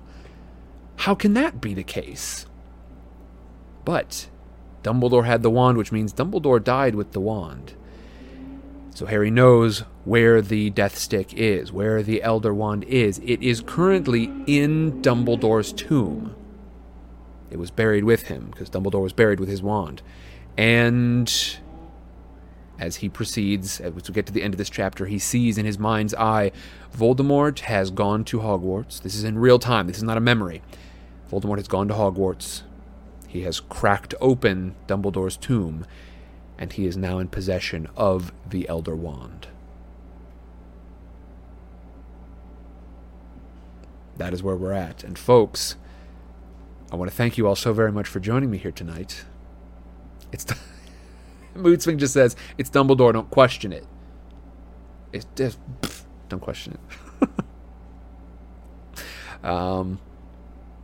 Van Saves Lives says, he barely hit it. Let's see. Okay, so, everyone, I want to thank you so much for being here. I think I am very much looking forward to this chapter. It's going to be a bit of a shorter one. A couple of reminders as we proceed. I think in the future I may limit our sort of twittering and such to happening the stuff that happens before the break. Now, if you've got friends who are going to show up here for the second chapter, that is totally fine. But I need some point where I can actually go in and read those things without taking time out of the stream to do so. Let's see. Well, Hogwarts Hippie, I mean, I can only assume you are very familiar with all this already. I skipped some things because I assumed that you knew what you were going through here based on your experience with the series, but I might be wrong. I could very well be wrong about that. But look, this is your first read, Hogwarts Hippie. Are you kidding? Hold on a second. Is it actually true? Hogwarts Hippie, what have you done here? Hold on. Is this really your first read through? Oh my god. Okay, well I would have. Okay, so you're definitely dedicated to it, but I just assumed that I think mostly based on the name that you had been, I don't know, in my head you had read this 2 or 3 times. I would have bet money on that. Okay. Oh, is that what it is? Yeah, is this you just love Harry Potter? Okay, so this is you've seen the movies, but you have not read the books before. There is some new and interesting detail in here. We need a designated list of the newbies.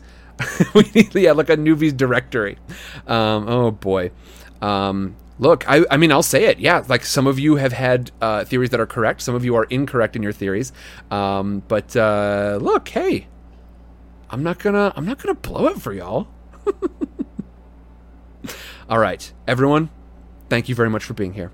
I also want to say that it's really funny because my views are, I've currently got exactly 4,000 views, and I've got 398 followers, which means that y'all basically, each one of you give me 10 views, which is a pretty incredible rating.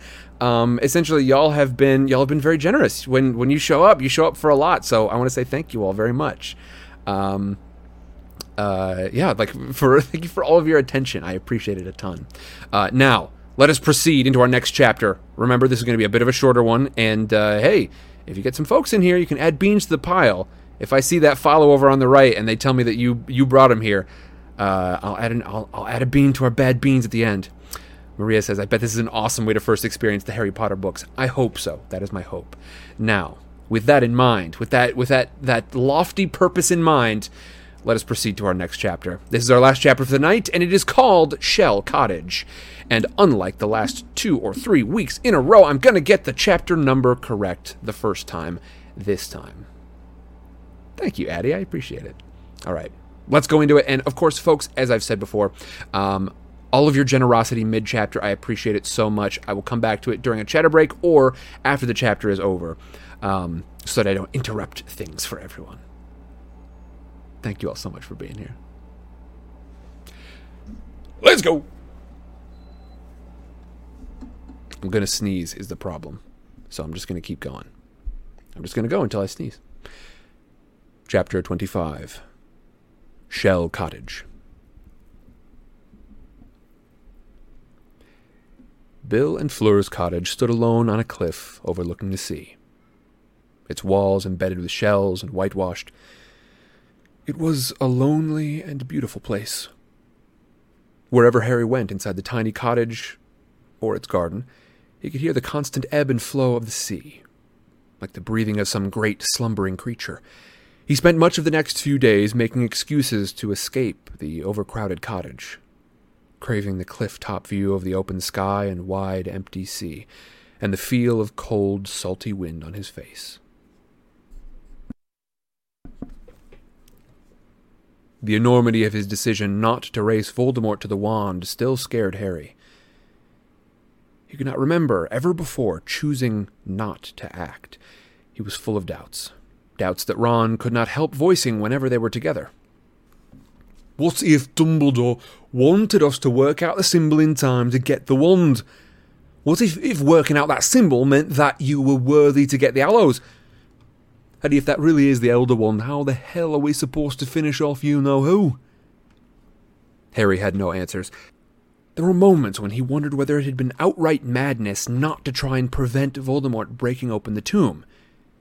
He could not even explain satisfactorily why he had decided against it. Every time he tried to reconstruct the internal arguments that had led to this decision, they sounded feebler to him. The odd thing was that Hermione's support made him feel just as confused as Ron's doubts. Now forced to accept that the Elder Wand was real, she maintained it was an evil object, and the only way that Voldemort had taken possession of it was repellent, was not to be considered. You could never have done that, Harry, she said again and again. You couldn't have broken into Dumbledore's grave. But the idea of Dumbledore's corpse frightened Harry much less than the possibility that he might have misunderstood the living Dumbledore's intentions. He felt that he was still groping in the dark. He had chosen his path, but he kept looking back, wondering whether he had misread the signs, whether he should not have taken the other way. From time to time, anger at Dumbledore crashed over him again, powerful as the waves slamming themselves against the cliff beneath the cottage.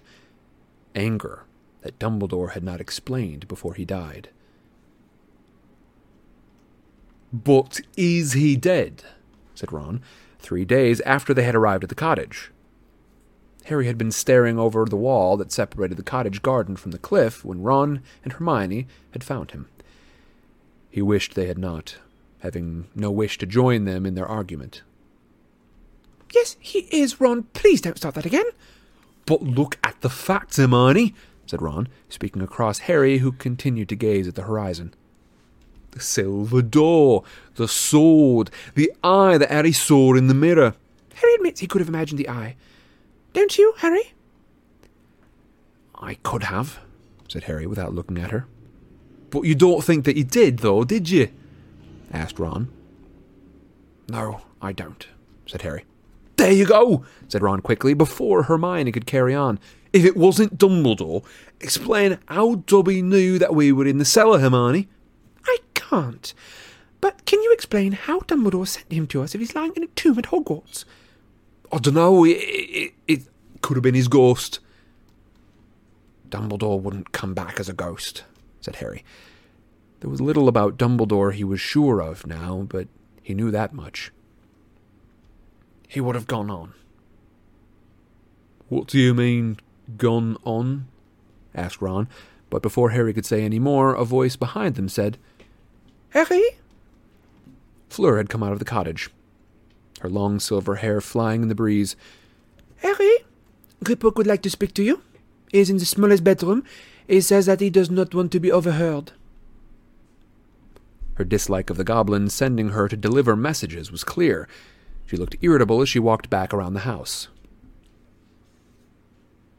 Griphook was waiting for them, as Fleur had said, in the tiniest of the cottage's 3 bedrooms, in which Hermione and Luna slept by night. He had drawn the red cotton curtains against the bright, cloudy sky, which gave the room a fiery glow at odds with the rest of the airy, light cottage. "I have reached my decision, Harry Potter," said the goblin, who was sitting cross-legged in a low chair, drumming its arms with its spindly fingers. "Though the goblins of Gringotts will consider it base treachery, I have decided to help you." "That's great," said Harry, relief surging through him. "Griphook, thank you. We're really—" "In return," said the goblin firmly, "for payment." Slightly taken aback, Harry hesitated. "How much do you want? I've got gold." "Not gold," said Griphook. "I have gold." His black eyes glittered. There were no whites to his eyes. I want the sword.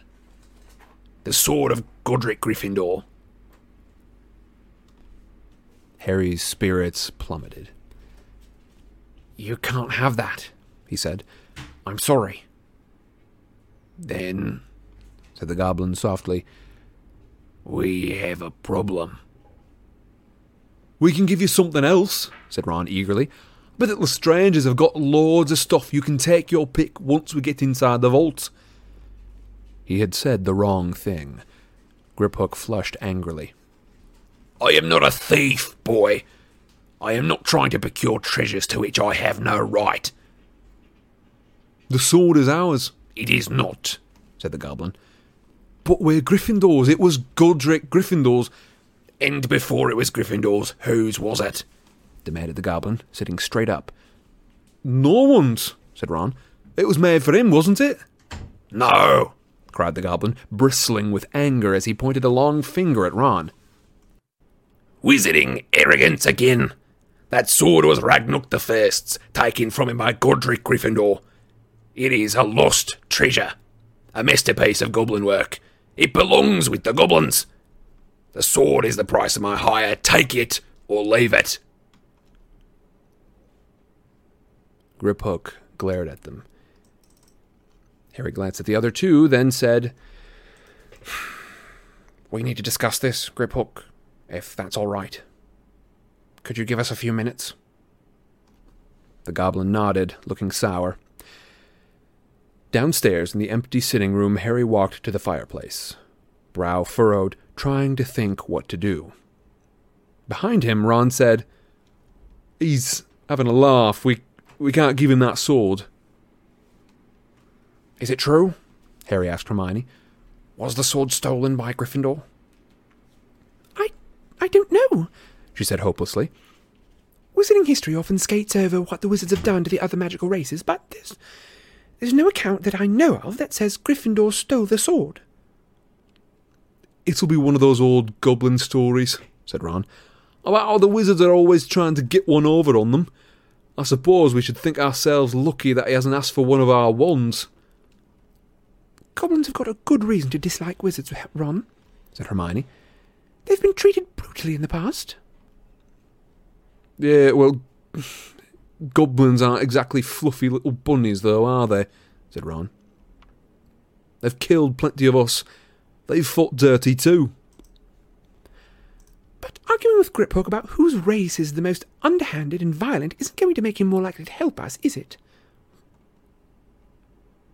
There was a pause while they tried to think of a way to get around the problem. Harry looked out of the window at Dobby's grave.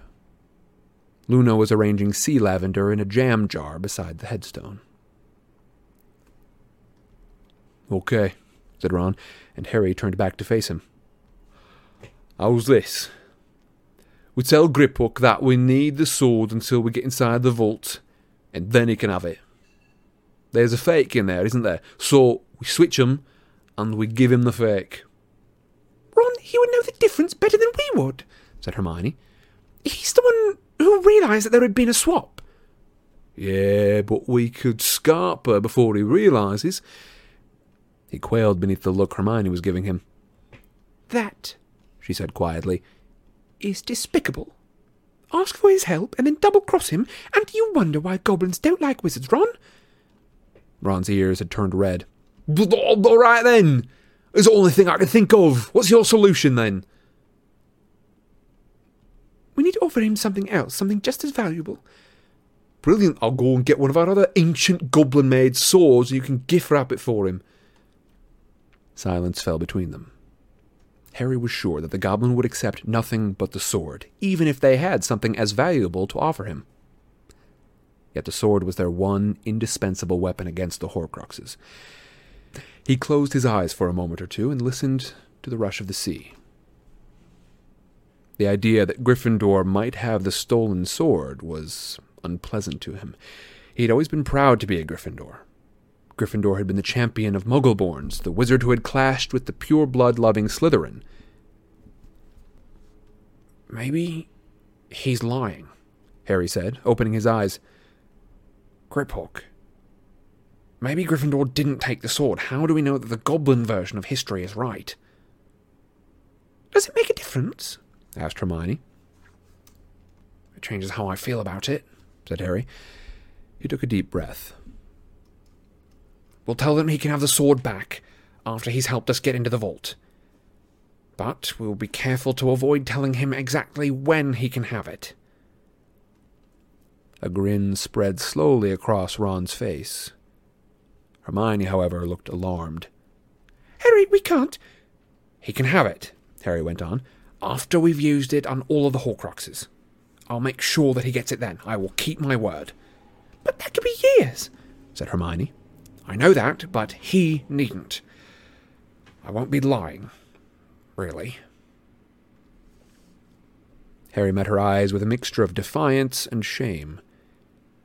He remembered the words that had been engraved over the gateway to Nurmengard. For the greater good. He pushed the idea away. What choice did they have? I don't like it, said Hermione. Nor do I much, Harry admitted. Well, I think it's genius, said Ron, standing up again. Let's go and tell him. Back in the smallest room, Harry made the offer, careful to phrase it so as not to give any definite time for the handover of the sword. Hermione frowned at the floor while he was speaking. He felt irritated at her, afraid she might give the game away. However, Griphook had eyes for nobody but Harry. I have your word, Harry Potter, that you will give me the sword of Gryffindor if I help you. Yes, said Harry.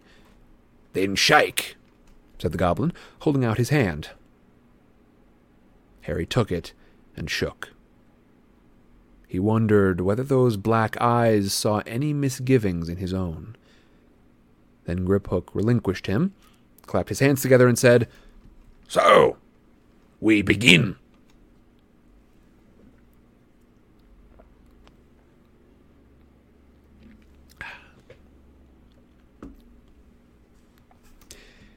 It was like planning to break into the ministry all over again. They settled to work in the smallest bedroom, which was kept, according to Griphook's preference, in semi-darkness.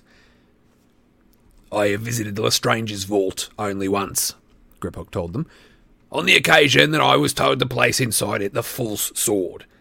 It is one of the most ancient chambers. The oldest wizarding families store their treasures at the deepest level, where the vaults are largest and best protected. They remained shut in the cupboard-like room for hours at a time.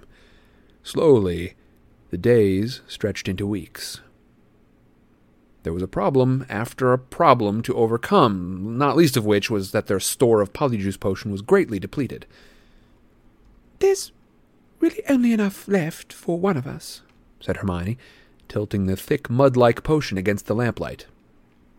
That will be enough, said Harry, who was examining Griphook's hand-drawn map of the deepest passageways. The other inhabitants of Shell Cottage could hardly fail to notice that something was going on, now that Harry, Ron, and Hermione only emerged for mealtimes. Nobody asked questions, although Harry often felt Bill's eyes on the three of them at the table, thoughtful, concerned. The longer they spent together, the more Harry realized he did not much like the goblin. Griphook was unexpectedly bloodthirsty, laughed at the idea of pain in lesser creatures, and seemed to relish the possibility that they would have to hurt other wizards to reach the Lestrange's vault. Harry could tell that his distaste was shared by the other two, but they did not discuss it. They needed Griphook. The goblin ate only grudgingly with the rest of them. Even after his legs had mended, he continued to request trays of food in his room, like the still frail Ollivander, until Bill, following an angry outburst from Fleur, went upstairs to tell him that the arrangement could not continue. Thereafter, Griphook joined them at the overcrowded table, although he refused to eat the same food, insisting instead on lumps of raw meat, roots, and various fungi. Harry felt responsible. It was, after all, he who had insisted that the goblin remain at Shell Cottage so that he could question him. His fault that the whole Weasley family had been driven into hiding, that Bill, Fred, George, and Mr. Weasley could no longer work. I'm sorry, he told Fleur one blustery April evening as he helped her to prepare dinner. I never meant for you to have to deal with all of this. She had just set some knives to work, chopping up steaks for Griphook and Bill, who preferred his meat bloody ever since he had been attacked by Greyback. While the knives sliced away behind her, her somewhat irritable expression softened. Harry, you saved my sister's life. I do not forget. This was not, strictly speaking, true, but Harry decided against reminding her that Gabrielle had never been in any real danger. Anyway, Fleur went on, pointing her wand at a pot of sauce on the stove, which began to bubble at once. Mr. Ollivander leaves for Muriel's this evening. That'll make things easier. The goblin, she scowled a little at the mention of him, can move downstairs, and you, Ron, and Dean can take that room. We don't mind sleeping in the living room, said Harry, who knew that Griphook would think poorly of having to sleep on the sofa. Keeping Griphook happy was essential to their plans. Don't worry about us. And when she tried to protest, he went on, We'll be off your hands soon, too. Ron, Hermione, and I. We don't need to be here much longer. But what do you mean? She said, frowning at him, her wand pointed at the casserole dish now suspended in mid-air. Of course you must not leave. You are safe here. She looked rather like Mrs. Weasley as she said it, and he was glad that the back door opened at just the same moment. Luna and Dean entered, their hair damp from the rain outside and their arms full of driftwood. And they got tiny little ears, Luna was saying. A bit like a hippo's. Daddy says, only they're purple and hairy, and if you want to call them, you have to hum. They prefer a waltz, nothing too fast. Looking uncomfortable, Dean shrugged at Harry as he passed, following Luna into the combined dining and sitting room where Ron and Hermione were laying the dinner table. Seizing the chance to escape Fleur's questions, Harry grabbed 2 jugs of pumpkin juice and followed them. Our house, I'll be able to show you the horn. Daddy wrote to me about it, but I haven't seen it yet because the Death Eaters took me from the Hogwarts Express, and I never got home for Christmas. Luna was saying, as she and Dean relayed the fire. Luna, we told you. Hermione called over to her. That horn exploded. It came from Interrumpent, not a crumple-horned snorkack. No, it was definitely a snorkack horn, said Luna serenely. Daddy told me. It will probably have reformed by now. They mend themselves, you know. Hermione shook her head and continued laying down forks as Bill appeared, leading Mr. Ollivander down the stairs. The wand-maker still looked exceptionally frail, and he clung to Bill's arm as the latter supported him, carrying a large suitcase. I'm going to miss you, Mr. Ollivander, said Luna, approaching the old man. And I too, my dear, said Ollivander, patting her on the shoulder. You were an inexpressible comfort to me in that terrible place. So, au revoir, Mr. Ollivander, said Fleur, kissing them on both cheeks. And I wonder whether you could oblige me by delivering a package to Bill's Auntie Muriel. I have never returned her tiara. It would be an honour, said Ollivander with a little bow. The very least that I can do in return for your generous hospitality. Fleur drew out a worn velvet case, which she opened to show the wand-maker. The tiara sat glittering and twinkling in the light from the low-hanging lamp. Moonstones and diamonds, said Griphook, who had sidled into the room without Harry noticing. Made by goblins, I think. And paid for by wizards, said Bill quietly, and the goblin shot him a look that was both furtive and challenging. A strong wind gusted against the cottage windows as Bill and Ollivander set off into the night. The rest of them squeezed in around the table, elbow to elbow and barely with enough room to move. They started to eat. The fire crackled and popped in the grate beside them. Fleur, Harry noticed, was merely playing with her food. She glanced at the window every 5 minutes. However, Bill returned before they had finished their first course, his long hair tangled by the wind. Everything's fine, he told Fleur. Ollivander's settled in. Mum and Dad say hello. Ginny sends you all of her love. Fred and George are driving Muriel up the wall. Is still operating an owl order business out of her back room. It cheered her up to have her tiara back, though. She said she thought that we'd stolen it. Yes, well, she is Shamal, your aunt, said Fleur crossly, waving her wand and causing dirty plates to rise and form a stack in midair. She caught them and marched out of the room. Daddy's made a tiara, piped up Luna. Well, more of a crown, really. Luna caught Harry's eye and grinned. Harry knew he was remembering the ludicrous headdress they had seen on their visit to Xenophilius. Yes, he's trying to recreate the lost diadem of Ravenclaw. He thinks he's identified most of the main elements now. Adding the billywig wings really made a difference. There was a bang on the front door. Everyone's head turned toward it. Fleur came running out of the kitchen, looking frightened. Bill jumped to his feet, his wand pointed at the door. Harry, Ron, and Hermione did the same. Silently, Griphook slipped beneath the table, out of sight. Who is it? Bill called. It is I, Remus John Lupin, called the voice over the howling wind. Harry experienced a thrill of fear. What had happened? I am a werewolf, married to Nymphadora Tonks, and you, the secret keeper of Shell Cottage, told me the address and bade me to come in an emergency. Oh, Lupin, muttered Bill, and he ran to the door and wrenched it open. Lupin fell over the threshold. He was white-faced, wrapped in a traveling cloak, his graying hair windswept. He straightened up, looked around the room and made sure of who was there, then cried aloud, It's a boy. We've named him Ted after Dora's father. Hermione shrieked. Tonks? Tonks has had the baby? Yes, she's had the baby, shouted Lupin. All around the table came cries of delight, sighs of relief. Hermione and Fleur both squealed, Congratulations! And Ron said, Blimey, a baby! As if he had never heard of such a thing before in his life. Yes, a boy, said Lupin again, who seemed dazed by his own happiness. He strode around the table and hugged Harry.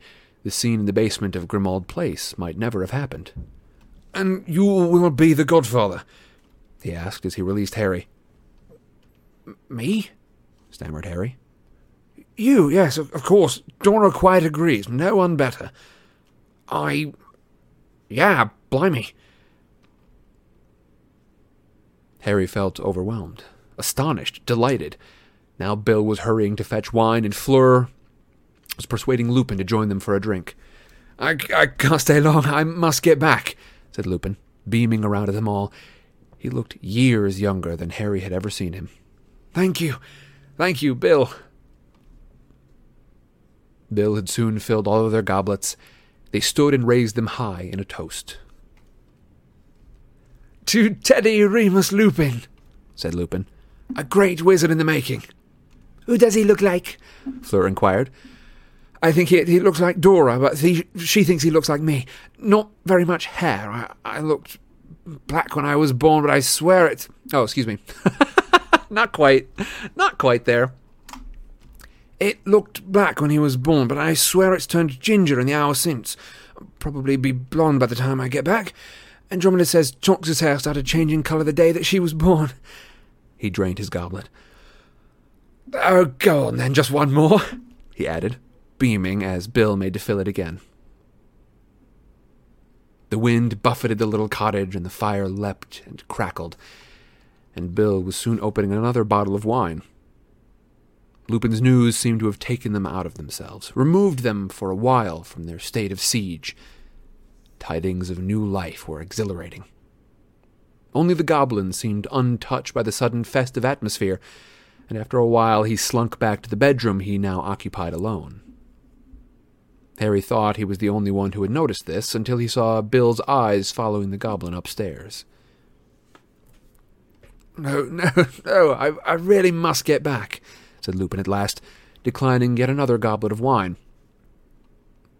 He got to his feet and pulled his travelling cloak around himself. Goodbye. I'll try to bring some pictures in a few days' time. They'll all be so glad to know that I've seen you. He fastened his cloak and made his farewells, hugging the women and grasping hands with the men, and then, still beaming, returned into the wild night. Good Father Harry, said Bill as he walked back into the kitchen, helping to clear the table. A real honour. Congratulations. As Harry set down the empty goblets he was carrying, Bill pulled the doors closed behind them, shutting out the still voluble voices of the others, who were continuing to celebrate even in Lupin's absence. I wanted a private word with you, actually, Harry. It's not been easy to get an opportunity with this cottage so full of people. Bill hesitated. Harry, you're planning something with Griphook. It was a statement, not a question, and Harry did not bother to deny it. He merely looked at Bill, waiting. I know goblins, said Bill. I've worked for Gringotts ever since I left Hogwarts. As far as there can be friendship between wizards and goblins, I've got goblin friends. Or, at least, goblins that I know well and like. Again, Bill hesitated. Harry, what do you want from Griphook, and what have you promised him in return? I can't tell you that, said Harry. I'm sorry, Bill. The kitchen door opened behind them. Fleur was trying to bring through some empty goblets. You wait, Bill told her. Just a moment. She backed out and he closed the door again. And I've got to say this, Bill went on. If you struck any kind of bargain with Griphook, and most particularly if that bargain involves treasure, you must be exceptionally careful. Goblin notions of ownership, payment and repayment are not the same as human ones. Harry felt a slight squirm of discomfort, as though a small snake had stirred inside him. What do you mean? He asked. We're talking about a different breed of being, said Bill. Dealings between wizards and goblins have been fraught for centuries, but you know all about that from history of magic. There has been fault on both sides. I'd never claim that wizards have been innocent. However, there is a belief among some goblins, and those at Gringotts are perhaps the most prone to it, that wizards cannot be trusted in matters of gold and treasure, and that they've got no respect for goblin ownership. I respect, Harry began, but Bill shook his head. You don't understand, Harry. Nobody could, unless they've lived with goblins. To a goblin, the right and true master of any object is the maker, not the purchaser. All goblin-made objects are, in goblin eyes, rightfully theirs. But if it was bought, they would have considered it rented by the one who had paid the money. They have, however, great difficulty with the idea of goblin-made objects being passed from wizard to wizard. You saw Griphook's face when the tiara passed under his eyes. He disapproves. I believe that he thinks, as do the faces of his kind, that it ought to have been returned to the goblins once the original purchaser had died. They consider our habit of keeping goblin-made objects, passing them down from wizard to wizard without further payment, little more than theft. Harry had an ominous feeling now. He wondered whether Bill had guessed more than he was letting on to. All that I'm saying, said Bill, setting his hand on the door back into the sitting room, is to be very careful with what you promise to goblins, Harry. It would be less dangerous to break into Gringotts than to renege on a promise to a goblin. Right, said Harry, as Bill opened the door. Yeah, thanks. I'll bear that in mind. As he followed Bill back to the others, a wry thought came to him, born no doubt of the wine that he had drunk. He seemed set on course to become just as reckless a godfather to Teddy Lupin as Sirius Black had been to him.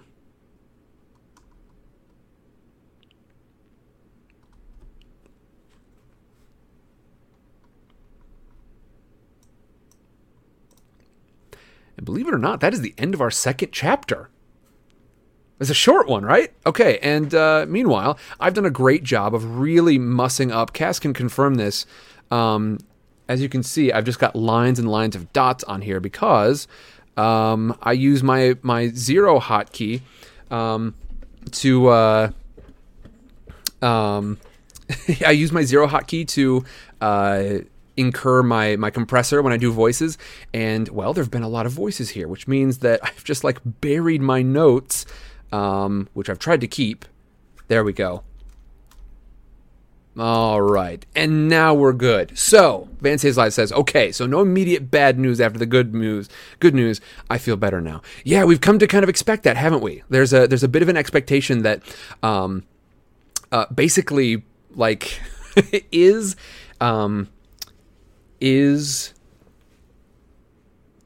bad news going to immediately follow good news?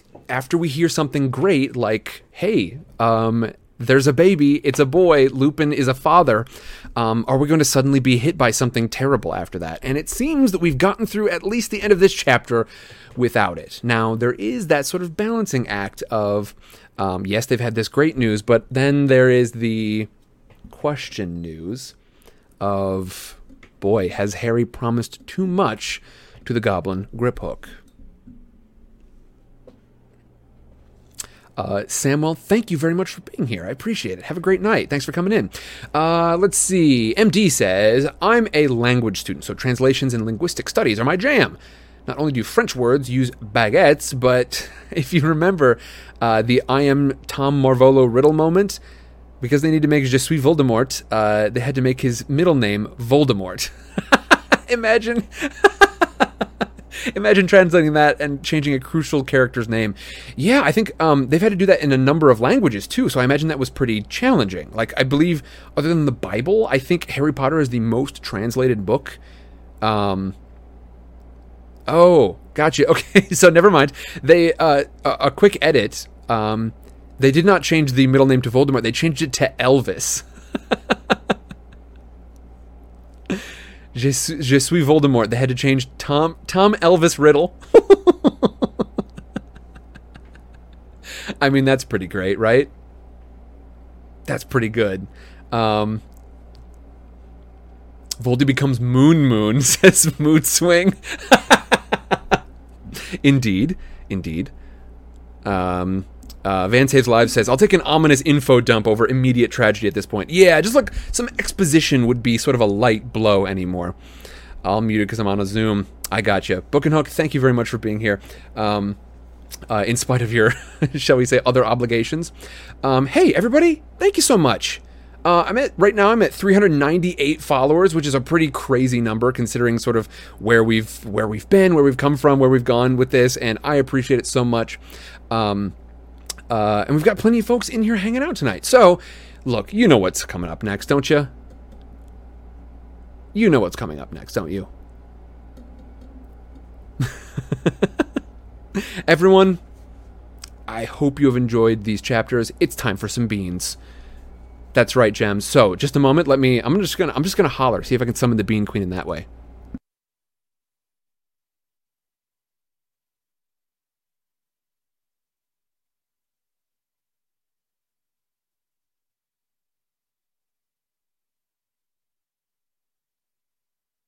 No, this is, we had one long chapter at the beginning, which turned out to not be quite as long as I thought it was, and then a short chapter. So yeah, we're all done up for the night.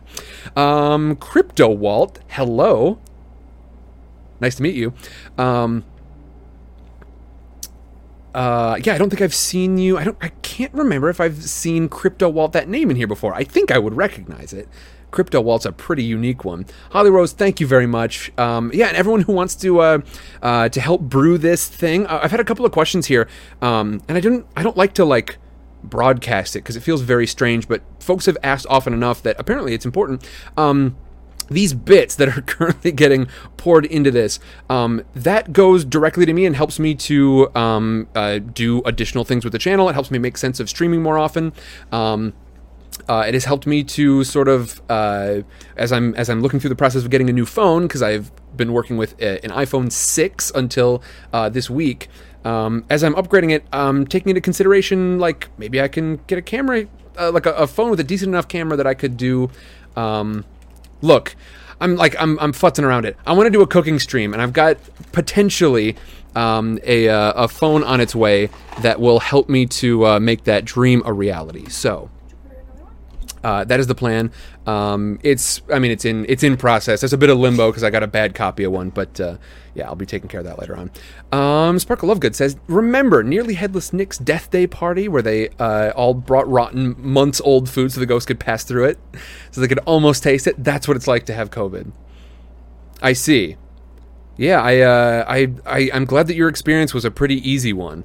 I know of some folks. My dad's got relatives who did not have nearly as easy a time. Yeah, I think there's a wide variation in it. But good luck to you. Stay safe, everybody. Keep your masks on. Jade Dragon, thank you very much. I appreciate it. All right, I'm going to sit up a little bit. Folks, get a little bit of a stretch in. Squibby, hey, how's it going? It has been a while, hasn't it? It's been a while for you. Hi, I'm a stud. I don't know if you're still in here tonight, but yeah, you're back after a little while. Reed, hello, thank you. And Jade Dragon, thank you for all the salt. Now, y'all know what time it is. It's time for some beans. I've said it before. I'll say it again. Philly Glitter Girl, hello. This was awesome. Fantastic. I take it you are new here because I definitely don't recognize your name, but thank you for being in. For all of you who are wondering what the heck this screen is, we just read some Harry Potter. Now there's this guy, there's this stuff.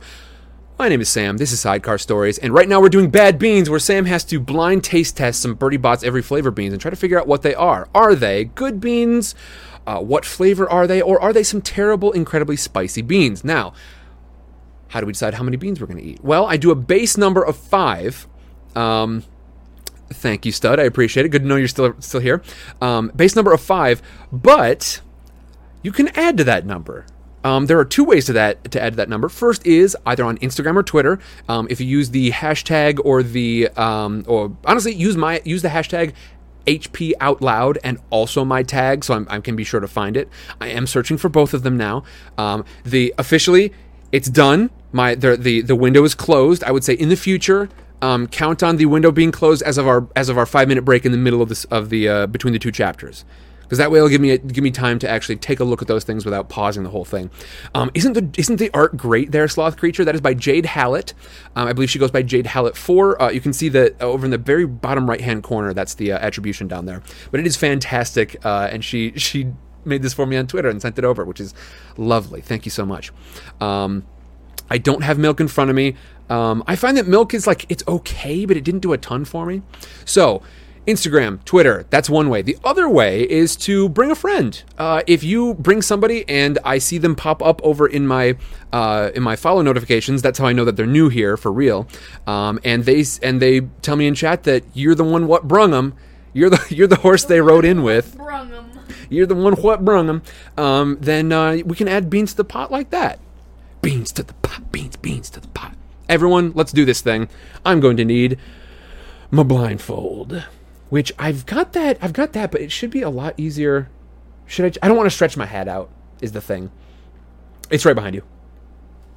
We can use that too, but the invisibility cloak is behind you, and I feel like it's thematically appropriate. We might have to think of a new blindfold for, we might have to think of a new blindfold and a whole new tradition, I almost wonder, for Percy Jackson, which I've said it a couple of times before, but I haven't made, the big announcement, because I want to do that slightly closer to the day. Yeah, this will work. Perfect. Thank you. Our next series is going to be Percy Jackson. So that might be news for some of you. I kind of hope it is, because that would be exciting. And then I'm going to do a big, YouTube announcement to sort of get people hyped about it once the time is a little bit closer. Fill her up, says Van Saves Lives. Van, Holly Rose, thank you both so very much. And for everyone who has been so generous, I really, really appreciate it. I cannot tell you enough. Like I said at the start of the stream, it's one of the things that helps me sort of realize, like, okay, I'm not going down like a... I'm going down such a preposterous path, at least not for right now. Thank you all so very much. All right, let's get these first beans going. Yes, it will. Sparkle love good. As per usual, I'm going to go through my schedule real quick. I stream Tuesdays through Fridays. I start on Mondays with nothing. That's my sort of my in-service day. I use that for recording. And this Monday, I believe I'm going to be recording something. It's a sidecar snooze. Is it the one, whichever one I got first? It was either from... Oh boy, I want to say it was either from Shotzi or Holly Rose. But I've got yours. I've got both of them in there. Who was it? It wasn't. I don't think it was Shotzi. It was with our boy Hagrid. Shoot, I don't remember because the name on the emails always goofs me up. But yeah, and then I've got Hogwarts Hippie. Yours and Holly's is in there as well. It's in the hopper, but I believe that one came second between these two. But my plan is to record all of them. Just so y'all know, and then of course, yeah, you've got some new ones coming up on the horizon, which is super cool. I believe Dahlia has jumped in on that, and of course, Hogwarts Hippie as per usual. Hogwarts Hippie is kind of like our. It was Shotzi then. Okay, fantastic. All right, now let me see. True test. If you can properly say wire, tire, fire, and battery. Oh boy. Okay, wait, hold on. This sounds like an accent challenge, which I want to get into. What dialect are we talking here, Lisa? All right, let me munch down this bean. Let's see. Ow. And by the way, everyone, do not forget. Come back here on Saturday. I realize you might have parties to go to. Don't go to the parties. Don't go to parties. Come. Exactly. There's a pandemic. Don't go to parties. Come back and hang out with us. Okay, straight up on the level. When I said it, I totally forgot about it. Yeah. Totally forgot about it. I will publicly shame you. For real though, don't go partying during a pandemic. Yeah, the quicker we can skip a few parties, the quicker we can just be straight up done with this pandemic, which would be great for everyone. Okay, I'm getting like weird combinations of chocolate and mint with this bean. That's interesting.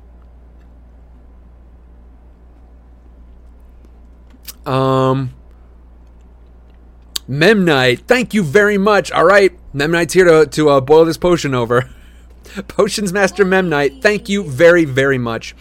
I appreciate it. Oh, it's called a Mega Cheer. Well then. Oh, and you 25 emotes. I want to see what those look like in chat. Go ahead and let me know. Memnite, thank you very much. I appreciate it a lot. And yeah, Van Says Lives, absolutely happy early birthday. Gonna miss the live stream? That's all right. Yeah, that will be up on a VOD later, but you will have a chance to sort of, maybe guide the story a little bit at different spots as we are as we are doing it live. So if you want to be there for that part of it, if you want to help us to sort of figure out where we're going next, it's going to be mostly cast led, not quite like Chat Plays Dungeon World, but it is going to be a great time, and we would love to see sort of live. What are y'all thinking? What sort of story elements could you see adding into it? So, got to be there live for that. Jade Dragon, thank you very much. I appreciate it. All right, should we get our next bean going in? For all you punks going to parties, your godbrother is your godbrother says unto you, tisk tisk.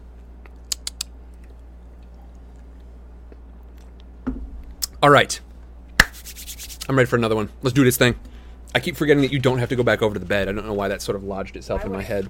Why would I go over I don't know. I think it was just at the very beginning when you were trying to get the bean stuff or the green bean screen worked out. green screen? Okay. On Tuesdays, I stream Vintage Sidecar and it's already ready. And Harry Potter in Minecraft. They are both super exciting. One at 2. I didn't even guess, did I? Okay, so hold on. -1. I gotta hold this in my teeth. Hold on. Okay, so the first one, it was like straight up. I'm going Andy's mint because heck with it. Straight up, I got like mild chocolate, like in chocolate pudding, and then a little bit of mint. It was probably just chocolate, something or other. But I'm gonna stick with it. Andy's mint. It was pink. It was bubblegum pink? or cotton candy, my guy. I mean, it straight up was not. I don't know what to tell you. And I don't know what to tell you either, because it just weren't, is the thing. Love those mints, says Lisa Hall. Okay, look, because I don't think they can come back after. I don't think they can come after me anymore. They can't come after you. It was pink. You saw it. Not talking about them. I'm talking about Olive Garden. I used to work at Olive Garden, and look, if you stand in the right spot in Olive Garden, I was a busser, and if you stand in the right spot, you can sort of lean over, especially if you got long arms like I do, and sneak a handful of Andy's mints into your apron pocket. If you go into a different corner at the Olive Garden, up on 20, then you can go ahead and sort of stand there in that corner and surreptitiously unwrap them in your pocket. Andy's Mints, just want to give a shout out to Andy's Mints for making your stuff so easy to unwrap with one hand. Shout out to Andy's Mints. And then you can go ahead and just like slide them up in your mouth real quick while you're pretending to scratch your nose. There you go. How old were you when you worked there? How old was I? Yeah. I think I was 14, So 15. you were not being surreptitious at all. No, I was being super sneaky. Come on. I wanted to be a spy. So you can go step back a little bit because I wanted to be a spy. So I'm talking like by the age of 11, 13, I was surreptitious as can be. Standing in the corner, singing to your neighbors. They'll never guess. There Fellas. was a fish. Nasty Hudson, a great question. Our new voice is coming up soon. We're about to start a new series. There are so many new voices coming up. Y'all should get into the over in the Discord. I'll put that link in right now. Get over there for the Percy Jackson channel. Go into that channel, and we can start to put together some of these castings. I want to hear if you've got ideas for characters and who would be the best to play them. Tell me that over in that channel. That's what I want to know. Okay. Now this one. Oh, this is that weird bad one. It's like Tutti Frutti or whatever. It's the one. It's a little bit like it's like weirdly herbal, like black. Ooh, is black licorice a flavor in here though? Does black licorice exist in this can? Sometimes you'll give it to me, sometimes you won't. So I figured it was worth a try. Yes, it exists. Statute of limitations on Andy's theft. Oh, I should, Andy's larceny. I should correct you. Licorice exists in here. Okay. I'm going to go with... Oh, shoot. Is it Tutti Frutti, though? I don't know. What is this flavor? It's not a flavor you know. It's like mild... Midnight. Thank you very much. It's like mild black licorice. Oh, it still kept up pretty close to the top there. It didn't boil it all the way over. Let me see. I gotta go with... I'm gonna go Tutti Frutti just because this is one of those where I don't recognize what it's supposed to be. Even though I think Tutti Frutti in my head is supposed to be a little bit like bubblegum.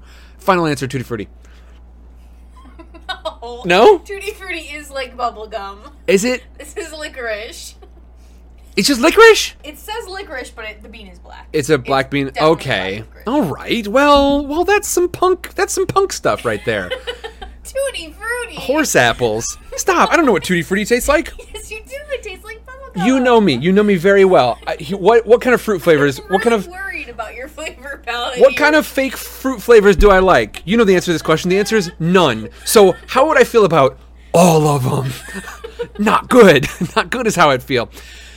Oh boy.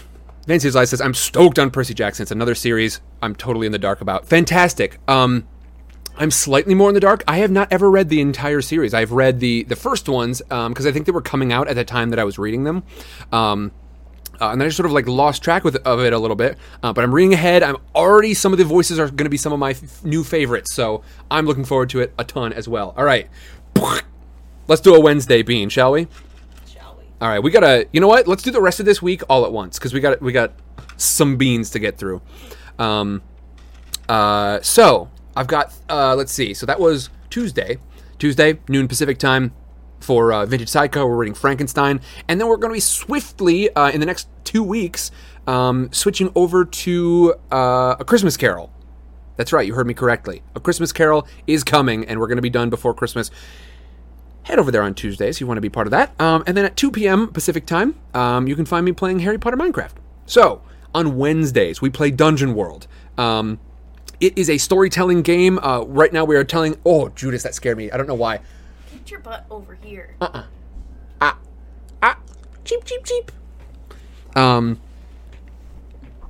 play Dungeon World on Wednesdays. We read this on Thursdays, and then on Fridays, so tomorrow, we have... Oh, that is a weird one. It's a Hulk bean. On Fridays at noon Pacific, we have our Spout Lore session, which is a bunch of like world building and a lot of just like pure creativity for our Wednesday sessions. And then at 2 p.m. Pacific time, we play some game.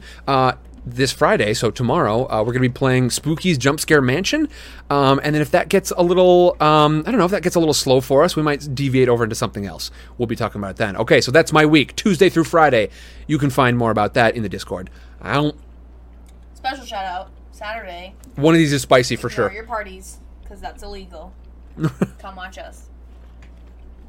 And of course, yeah, this Saturday, Will be a of party. course, we've got the Sidecar Halloween party, which is going to be a fantastic. Oh, great! It's like a hot, spicy one. It's dulled a bit by having these other beans behind it. Gotta get through a thought at a time. J Dragon, thank you so very much. Saturday, we are playing Kids on Bikes. It is a storytelling game. We're going to tell some story crafted by our GM, Mr. Halfbit. I'm playing, Mama's playing, Frizz is playing, Tuna's playing. You're going to find all of us there playing that game, telling a great story in the same genre as Stranger Things, that sort of thing. Okay. It's a spicy bean. I'm going to go with cayenne for that one, I think. It feels warm enough. For the others, there's like an intensely, like, very sweet fruit flavor. I'm going to go with a watermelon, I think. Pop. And for the third one, I have absolutely no idea. There's like a little bit of smokiness, a tiny bit. So I'm going to go with something coffee. I'm going to go with cappuccino. There's my 3 final answers. All right. How wrong was I? Harry, your Dang it. spicy was jalapeno. Mm-hmm. You said cayenne. Mm-hmm. There was a brown one in there, which I was very confident was Dr. Pepper, Okay. but you said coffee, so Could have been. I don't know, man. And then there was an orange one, so orange or tangerine. That was your. So I did one. real dang old bad, didn't I? Yeah. Oop. 0 out of 3. That's all right. Not to worry, though, folks, because that is not the end of Beans for the day. We have got some folks in from Instagram and Twitter. Now, if you have put something in since, shall we say, since my halftime, that will go on the board, but it'll go on for next week. New friends showing up. If you've invited anybody in, those are good for any time. Go ahead and, text people, like, let them know to jump in, let them know to let me know who brung them, and that is good for any time. But this, as of halftime today, if you do one after that, it'll be next week, but as of halftime today, we've got, let's start with our one from Instagram, just under the wire, Out of Yarn. Thank you very much. Out of Yarn, this one is for you. As per usual, Out of Yarn has done a great job of telling folks, by the way, yeah, Out of Yarn, if you've got ideas for what you would like the your bean to look like, go ahead and let us know. Stop reading chat now. I will, good call. But yeah, Out of Yarn, thank you so very much. I appreciate it. It is like taking everything not to look at chat. It's like trying to resist Voldemort's thoughts. Look, they are here. Okay, They're here. fantastic. You could put that on. Oh, true. Yeah, no, that would probably be handy, huh? That'd be some handy stuff. Yeah. So don't forget, folks. If you tell other people about the show, you're adding to the Beans bucket. Our Birdie Bots Every Flavor Adventure. Birdie Bots Every Flavor Quest. Every flavor chemistry. I'm just gonna riff until a bean taps upon my lips. All right. You got one? Keep riffing. No, Uh-oh, hold I on. gotta find one. Oh, I see. We get a specific request that I'm excited for. Uh-oh. See, every time I hear specific request, and then I hear her digging through the small cache of beans versus the big cache, I know it's trouble. Okay. Are you ready? I'm ready, unfortunately. This Unfortunately, one's I'm for you, prepared. Hook and Hook. Now don't read the chat. All right. I won't read chat. I'm just going to, let's see, I'll keep my eyes over here. Let's see. It's not a spicy one. That's a coffee bean. 100% that's a coffee bean. What kind? Is there just the one coffee? She turned it away. Of course I was trying to peek at it and she turned it straight away from me. Of course I did. You play by the rules here. It's really coffee-y. I'm just going to say let's see, what is it? There's cappuccino. What kinds of coffee are there? Cappuccino. There's no Americano. There's no That's kind of coffee. Frappuccino. There's no frappe. Frappuccino's like a weird. It's barely a coffee. Yeah, a weird Starbucks thing. Latte. Oh, latte's the other one. I'm gonna go latte. Latte? Well, that's what they were craving. Unfortunately, there's only cappuccino in here. I think that's a 1 with an asterisk. I think I deserve it because I guess I guess it like a mind reader. Like a mind reader. It's coffee. I And you've guessed latte every time for cappuccino. look. There's That's the legilimens, only- and then there's illegilimens. I think that was illegilimens. No. I think I did a great job. Blue, come here. Come over here and tell me I did a great job. Oh boy. I'm too high energy. He's not going to come over here. Not at all. Excuse me. Book and Hook says give Sam a 1. Oh, dang. Yeah. I win. Thank you. Thank you all. Yeah, see, Holly Rose says you got that. You read Book and Hook's mind. Definitely count it. Thank you all. This is one of those few times where I feel like Chad is on my side instead of on the side of one of the other pit crew. Okay, everyone. Blue, unfortunately, we were trying to bring him in for an appearance, and he made it very clear his rider had not been fulfilled, which is to not appear. Okay, next up, we have got, from Twitter, we've got Lisa Hall. Lisa, as per usual, casting my protection charm. Thank you so much. I'm going to bank that one, just in case we've got some real goons, some real runk puffians. Because we got 4 from Twitter, including Lisa. Okay, let's start with Jade Dragon. Jade, you have been a longtime listener. Thank you so much for joining us all the time. Actually, Jade hangs out over on Twitch, I think, more frequently now than they used to. But thank you very much. Yep, you're right. Hold on. Brought a friend. What do you say? Lisa also brought a friend. Oh, well then I'm gonna want to see it. Who was it? I can't get this to sit on my head properly. Who's your friend, Lisa? Jade Dragon, this bean's for you. You gotta give me your suggestion. And if you had to head out early, Jade Dragon, this one's for you either way. But thank you. Definitely. And then be thinking, because we've got 2 more. There's one from Ashmore, another longtime listener, and a great voice for Sidecar Stories out on Twitter. Thank you so much. And then Jack of No Trades, one for you as well. I'm looking up this. All right, so Jade Dragon gave me Don't say it out loud. suggestions. Multiple. And in the meantime, with all this, I want to hear, like, what are y'all most excited about for Saturday? And she brought Mood Swing. Lisa brought Mood Swing. Lisa did bring Mood Swing, but Lisa brought Mood Swing much, much before. Let's see. Am I going to count it? Mood Swing's been in here before. You know what? Because of who you are, I'm going to allow it. You've been with us. Can't do that. Why not? No. Why not? I think Lisa has been too great a friend of the channel for me to say no. So I'm going with it. Just cause she's gonna give you good beans. Okay, that's fine. That's fine with me.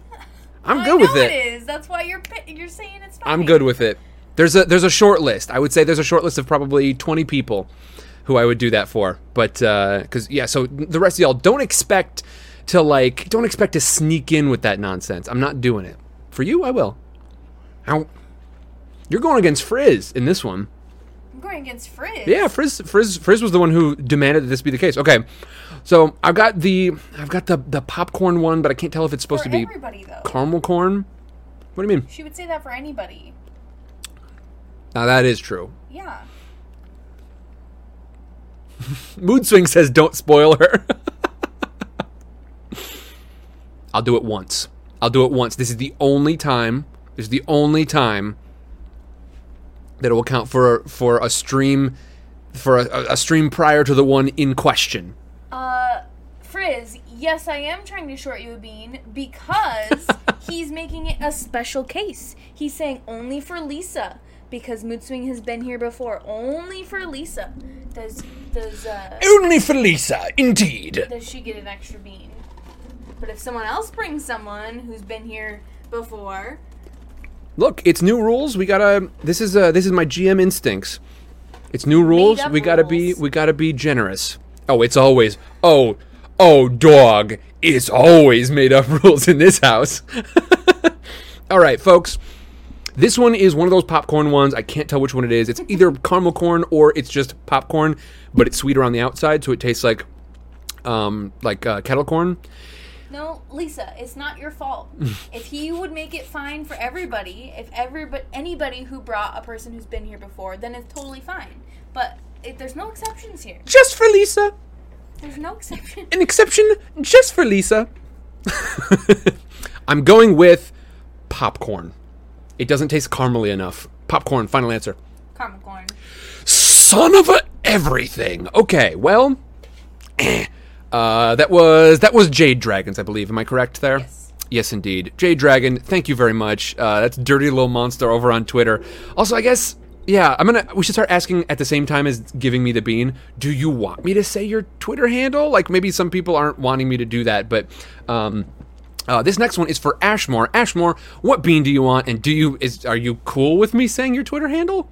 Something to keep in mind. I don't vet these Twitter accounts, so this is just folks who have shared about the show. But you can guess that if they're here, they're interested in some of the same stuff that you are. Something to think about. Might want to head over there. -1 out of 7. Hold on. Look, that's not even true. Your rules are arbitrary. So are the count. Yeah, they always have been. Yep. I thought I got more than one, though. I definitely got there was the one that I didn't guess very quickly, and I was wrong about it, but I thought I had one after that. It's because Book and Hook was like, I want a latte. And you were like, it's a latte. No, it's not a latte. Oh, yeah, because we And got the then she latte was bean. Like, give him the point. It was a latte bean. We all know. People are just being nice We to all you know it was a today. latte bean. We're over this. You don't ever remember to guess the first bean? Sure I do. Come on now. I'm always going to argue your count, Miss Frizzle. That's the way it works up in this piece. Come on. All's fair in Warren Beans. Warren Beans is very good. Thank you, Lisa. Okay. All right. I'm going to save it again. So, Ashmore, this one's for you. Have you seen Ashmore pop up? Ashmore was in earlier. I don't know if Ashmore is still in. And then Jack of No Trades, you're up next. Unless I got a spicy bean, in which case I might just slide in a Lisa bean. But yeah, Lisa, I thank you for bringing Mood Swing, and Mood Swing, thank you Does for Mood Swing get to pick the bean? coming to hang out more. What'd you say? Does Mood Swing get to pick the bean? I believe so. Yes. Okay. All right. Alright, so we need Ashmore and Jack of No Trades. Indeed. Now I'll tell you what. Whichever one of you gets there first, we'll do that one first. Yeah, don't look. And Mood Swings, you can also put your suggestion in there. Yeah, you can jump in too. Because look, I don't know. Maybe Mood Swing is not quite as benevolent as Lisa. There's no way to tell. I have a feeling I'm about to find out though. And straight up, I don't even see like where this Jack of No Trades one came in. But hey, it was there. Oh wait, I think we got another one too. We do indeed. Okay. For Reed. Our money. Which is pretty good. For Reed. This one's for you as well. So, excuse me. Whoever gets in Ashmore, first. Jack of No Trades. Reed. Mood Swing. Mood Swing. There we go. Ashmore, Jack of No Trades, Reed, Mood Swing. Okay, and tell you what. If I would say you just find a bean. Just pick one out of here at random, and we're going to do that one. And we'll say that whoever's last, because I got a feeling not everyone's here. Okay. All right. All right, we got you, Reed. Reed, who I believe goes by Reed the Destroyer, man. Destroyer. Okay, Destroyer or Annihilator. Uh-oh, Reed. And we are avid readers here. Uh-oh. See? We're gonna have to go with... Oh, it's a challenging one to find. Okay, so which ones are tough to find? White is a difficult one. There are plenty of reds in there, a bunch of greens. Sorry, Oh, y'all. baby. All right, here we go. Blue is hard to find. Green is plentiful. And then you should cover chat for me because I want to make sure I haven't missed anything over in the action bar. Okay, good. We're good. All right. I need to read. Don't look. Yeah, go for it. All right. Let me see. Read. This one's for you. Okay. It's definitely fruity. Definitely like a very sweet fruity. It's not. It might be strawberry. No, it might be grape. It just tastes like Gatorade. It tastes like the. Gatorade. I think it's the berry one, the mixed berry, not fruit cocktail, which is what I did say one week, but I'm gonna go with mixed berry on this one. Berry blue, which you also always say mixed berry. Now what? I feel like I should get that though. Is the thing? No way, because you say the same thing every time. I feel like I should get that one. No, I've never done that before. Is it blueberry? it's berry blue. What's the difference between berry blue and mixed berry? Are they two discrete beans? Mixed berry is like a mix of berries. But there berry blue is but just there like, is a berry blue and a mixed berry. Yes. All right, Well, that's it's fair. Mixed berry smoothie. Well, which okay you also then. shouldn't get, but All right. Look, I think that's fair. I accept my we defeat. also got one from Mood Swings in here. Excellent mood swing. Thank you so much, and thanks for hanging out. It's great to see you. I recognize since your introduction, we have not had a chance to do any Dungeon World stuff, but I hope you'll come hang out for that as well. Of course, I don't know what your sitch is. You might have school or some such to interrupt it, but thank you very much, Mood Swing. It's good to see a name show up and then stay shown up. Which, like I said at the top, it seems like that happens a lot. It's really nice. I'm very glad that y'all have showed up here and said to yourselves, you know what? That seems like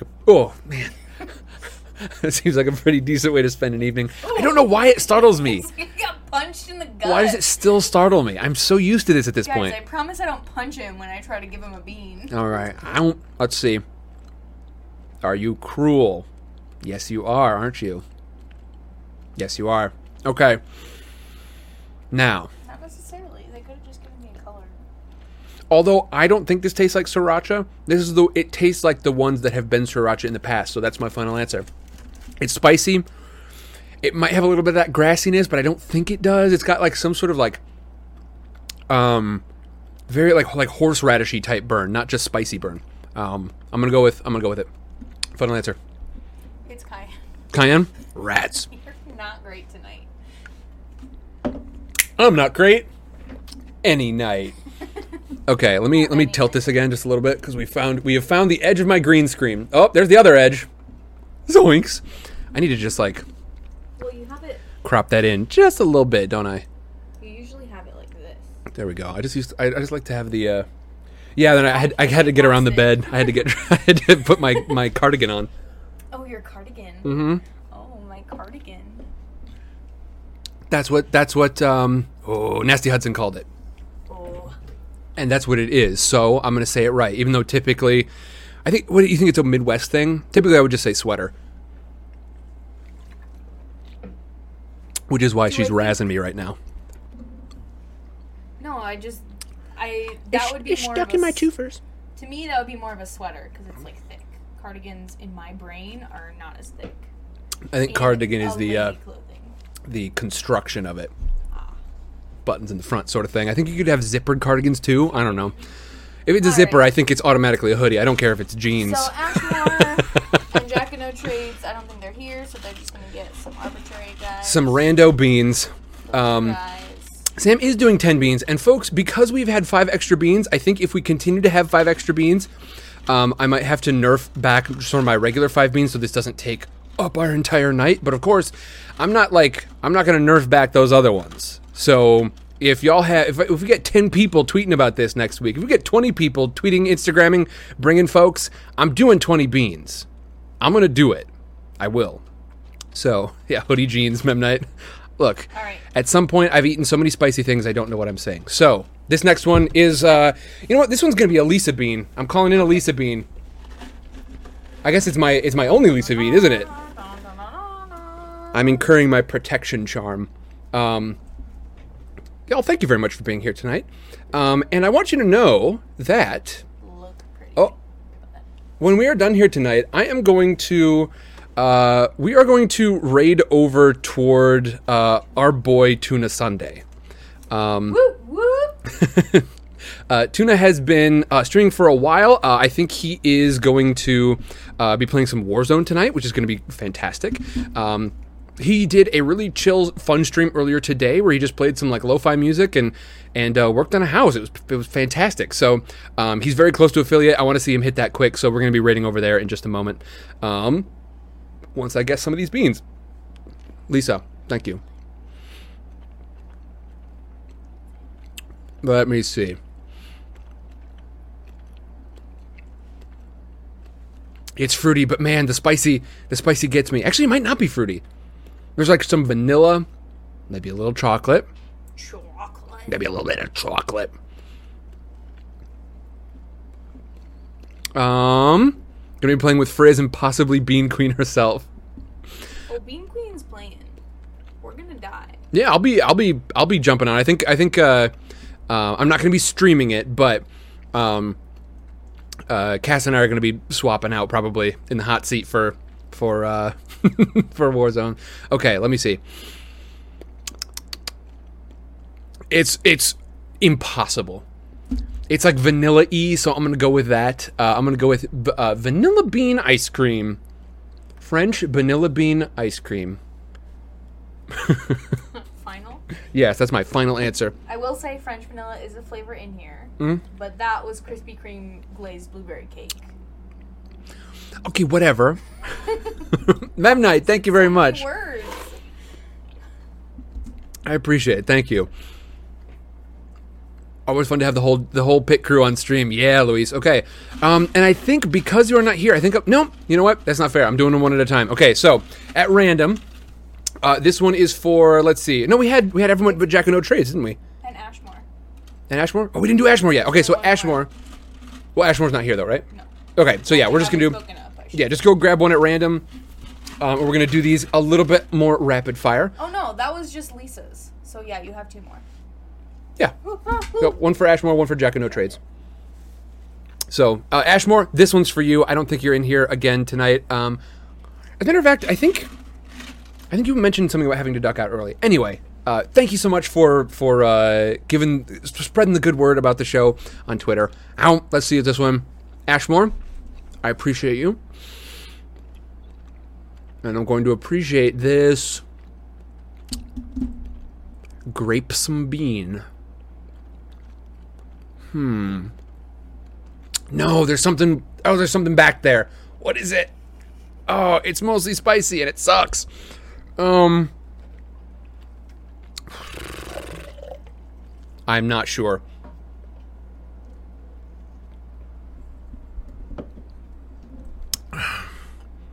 Hogwarts Hippie says, Sam, what are your thoughts about the time for the Percy Jackson stream? Are you thinking it will be on Thursdays, same time as Harry Potter?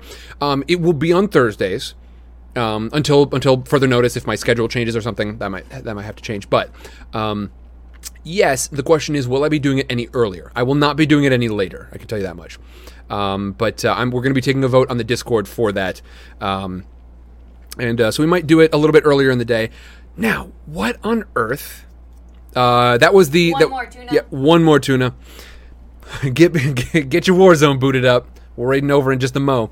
Actually, get your stream booted up, I should say. Okay, that one, I'm gonna go with grape. It was like it's the only thing I could maybe pick out of there. Final answer, grape. Are you okay? Probably not. I mean, there's spicy beans, bruh. Because it was either lemon or pineapple. It must have been pineapple. Lemon drop or pineapple. There was a flavor in the back there that was like I recognize it as something, but I couldn't figure out what it was. Close those eyes. All right, everyone. It's our last one. Jack and No Trades. It's coming for you. Van says I must be off. Van, thank you very much for being here. Yeah, Jack and No Trades. This one is for you. Thank you so much. Nice and soft. Our last bean. Thank you for spreading the good word. I appreciate it. Now,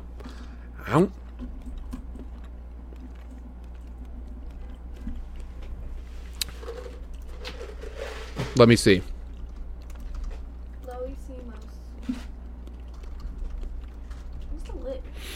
I'm definitely getting some vanilla. Memnite, thank you very much. As usual. Memnite, I appreciate it a ton. As a matter of fact, Memnite, I might be using my my class named after you later tonight at some point. Who knows? Hogwarts Hippie, have a great one, and I'm really looking forward to seeing what you've got cooked up next with, let's see, Dahlia. And, of course, Dahlia, I'm looking forward to seeing what comes of your idea. I'm super excited. And I'm going to be recording at least one, if not two of those, depending on how many voices there are, on Monday. So I'm super excited, and then maybe next week I can get to your next one. Although we have another project coming up that I might want to be, I might have to do on the Monday after. Anyway, let's get this bean sorted out so we can do a quick raid. Let me see. Definitely some vanilla. I'm not getting any coffee. I think it's just gonna be one like birthday cake or something. Final answer? Mm-hmm. Final answer. Toasted marshmallow. Toasted marshmallow? Mm-hmm. Horse apples. Gang, we are raiding in toward Tuna Sunday. Everyone get ready, because we are about to head over. We are going to be playing some Warzone. I am not going to be streaming, but he is. He is very, very close. He's very close to affiliate. Let's get him there tonight, maybe, shall we? I think that would be pretty cool. Let's head over there, and then, hey, once we're done with this, maybe in the next couple of weeks, we can get Half-Bit there super quick. Thank you all for joining me. Let's get Tuna there. We love him. We're going to head over there, and we're going to play some Warzone. Have a great night, folks. I will see you next time. And, yeah, if you want to know more about the channel, head over to Discord. That's all I got, gang. I'll see you later. Bye-bye.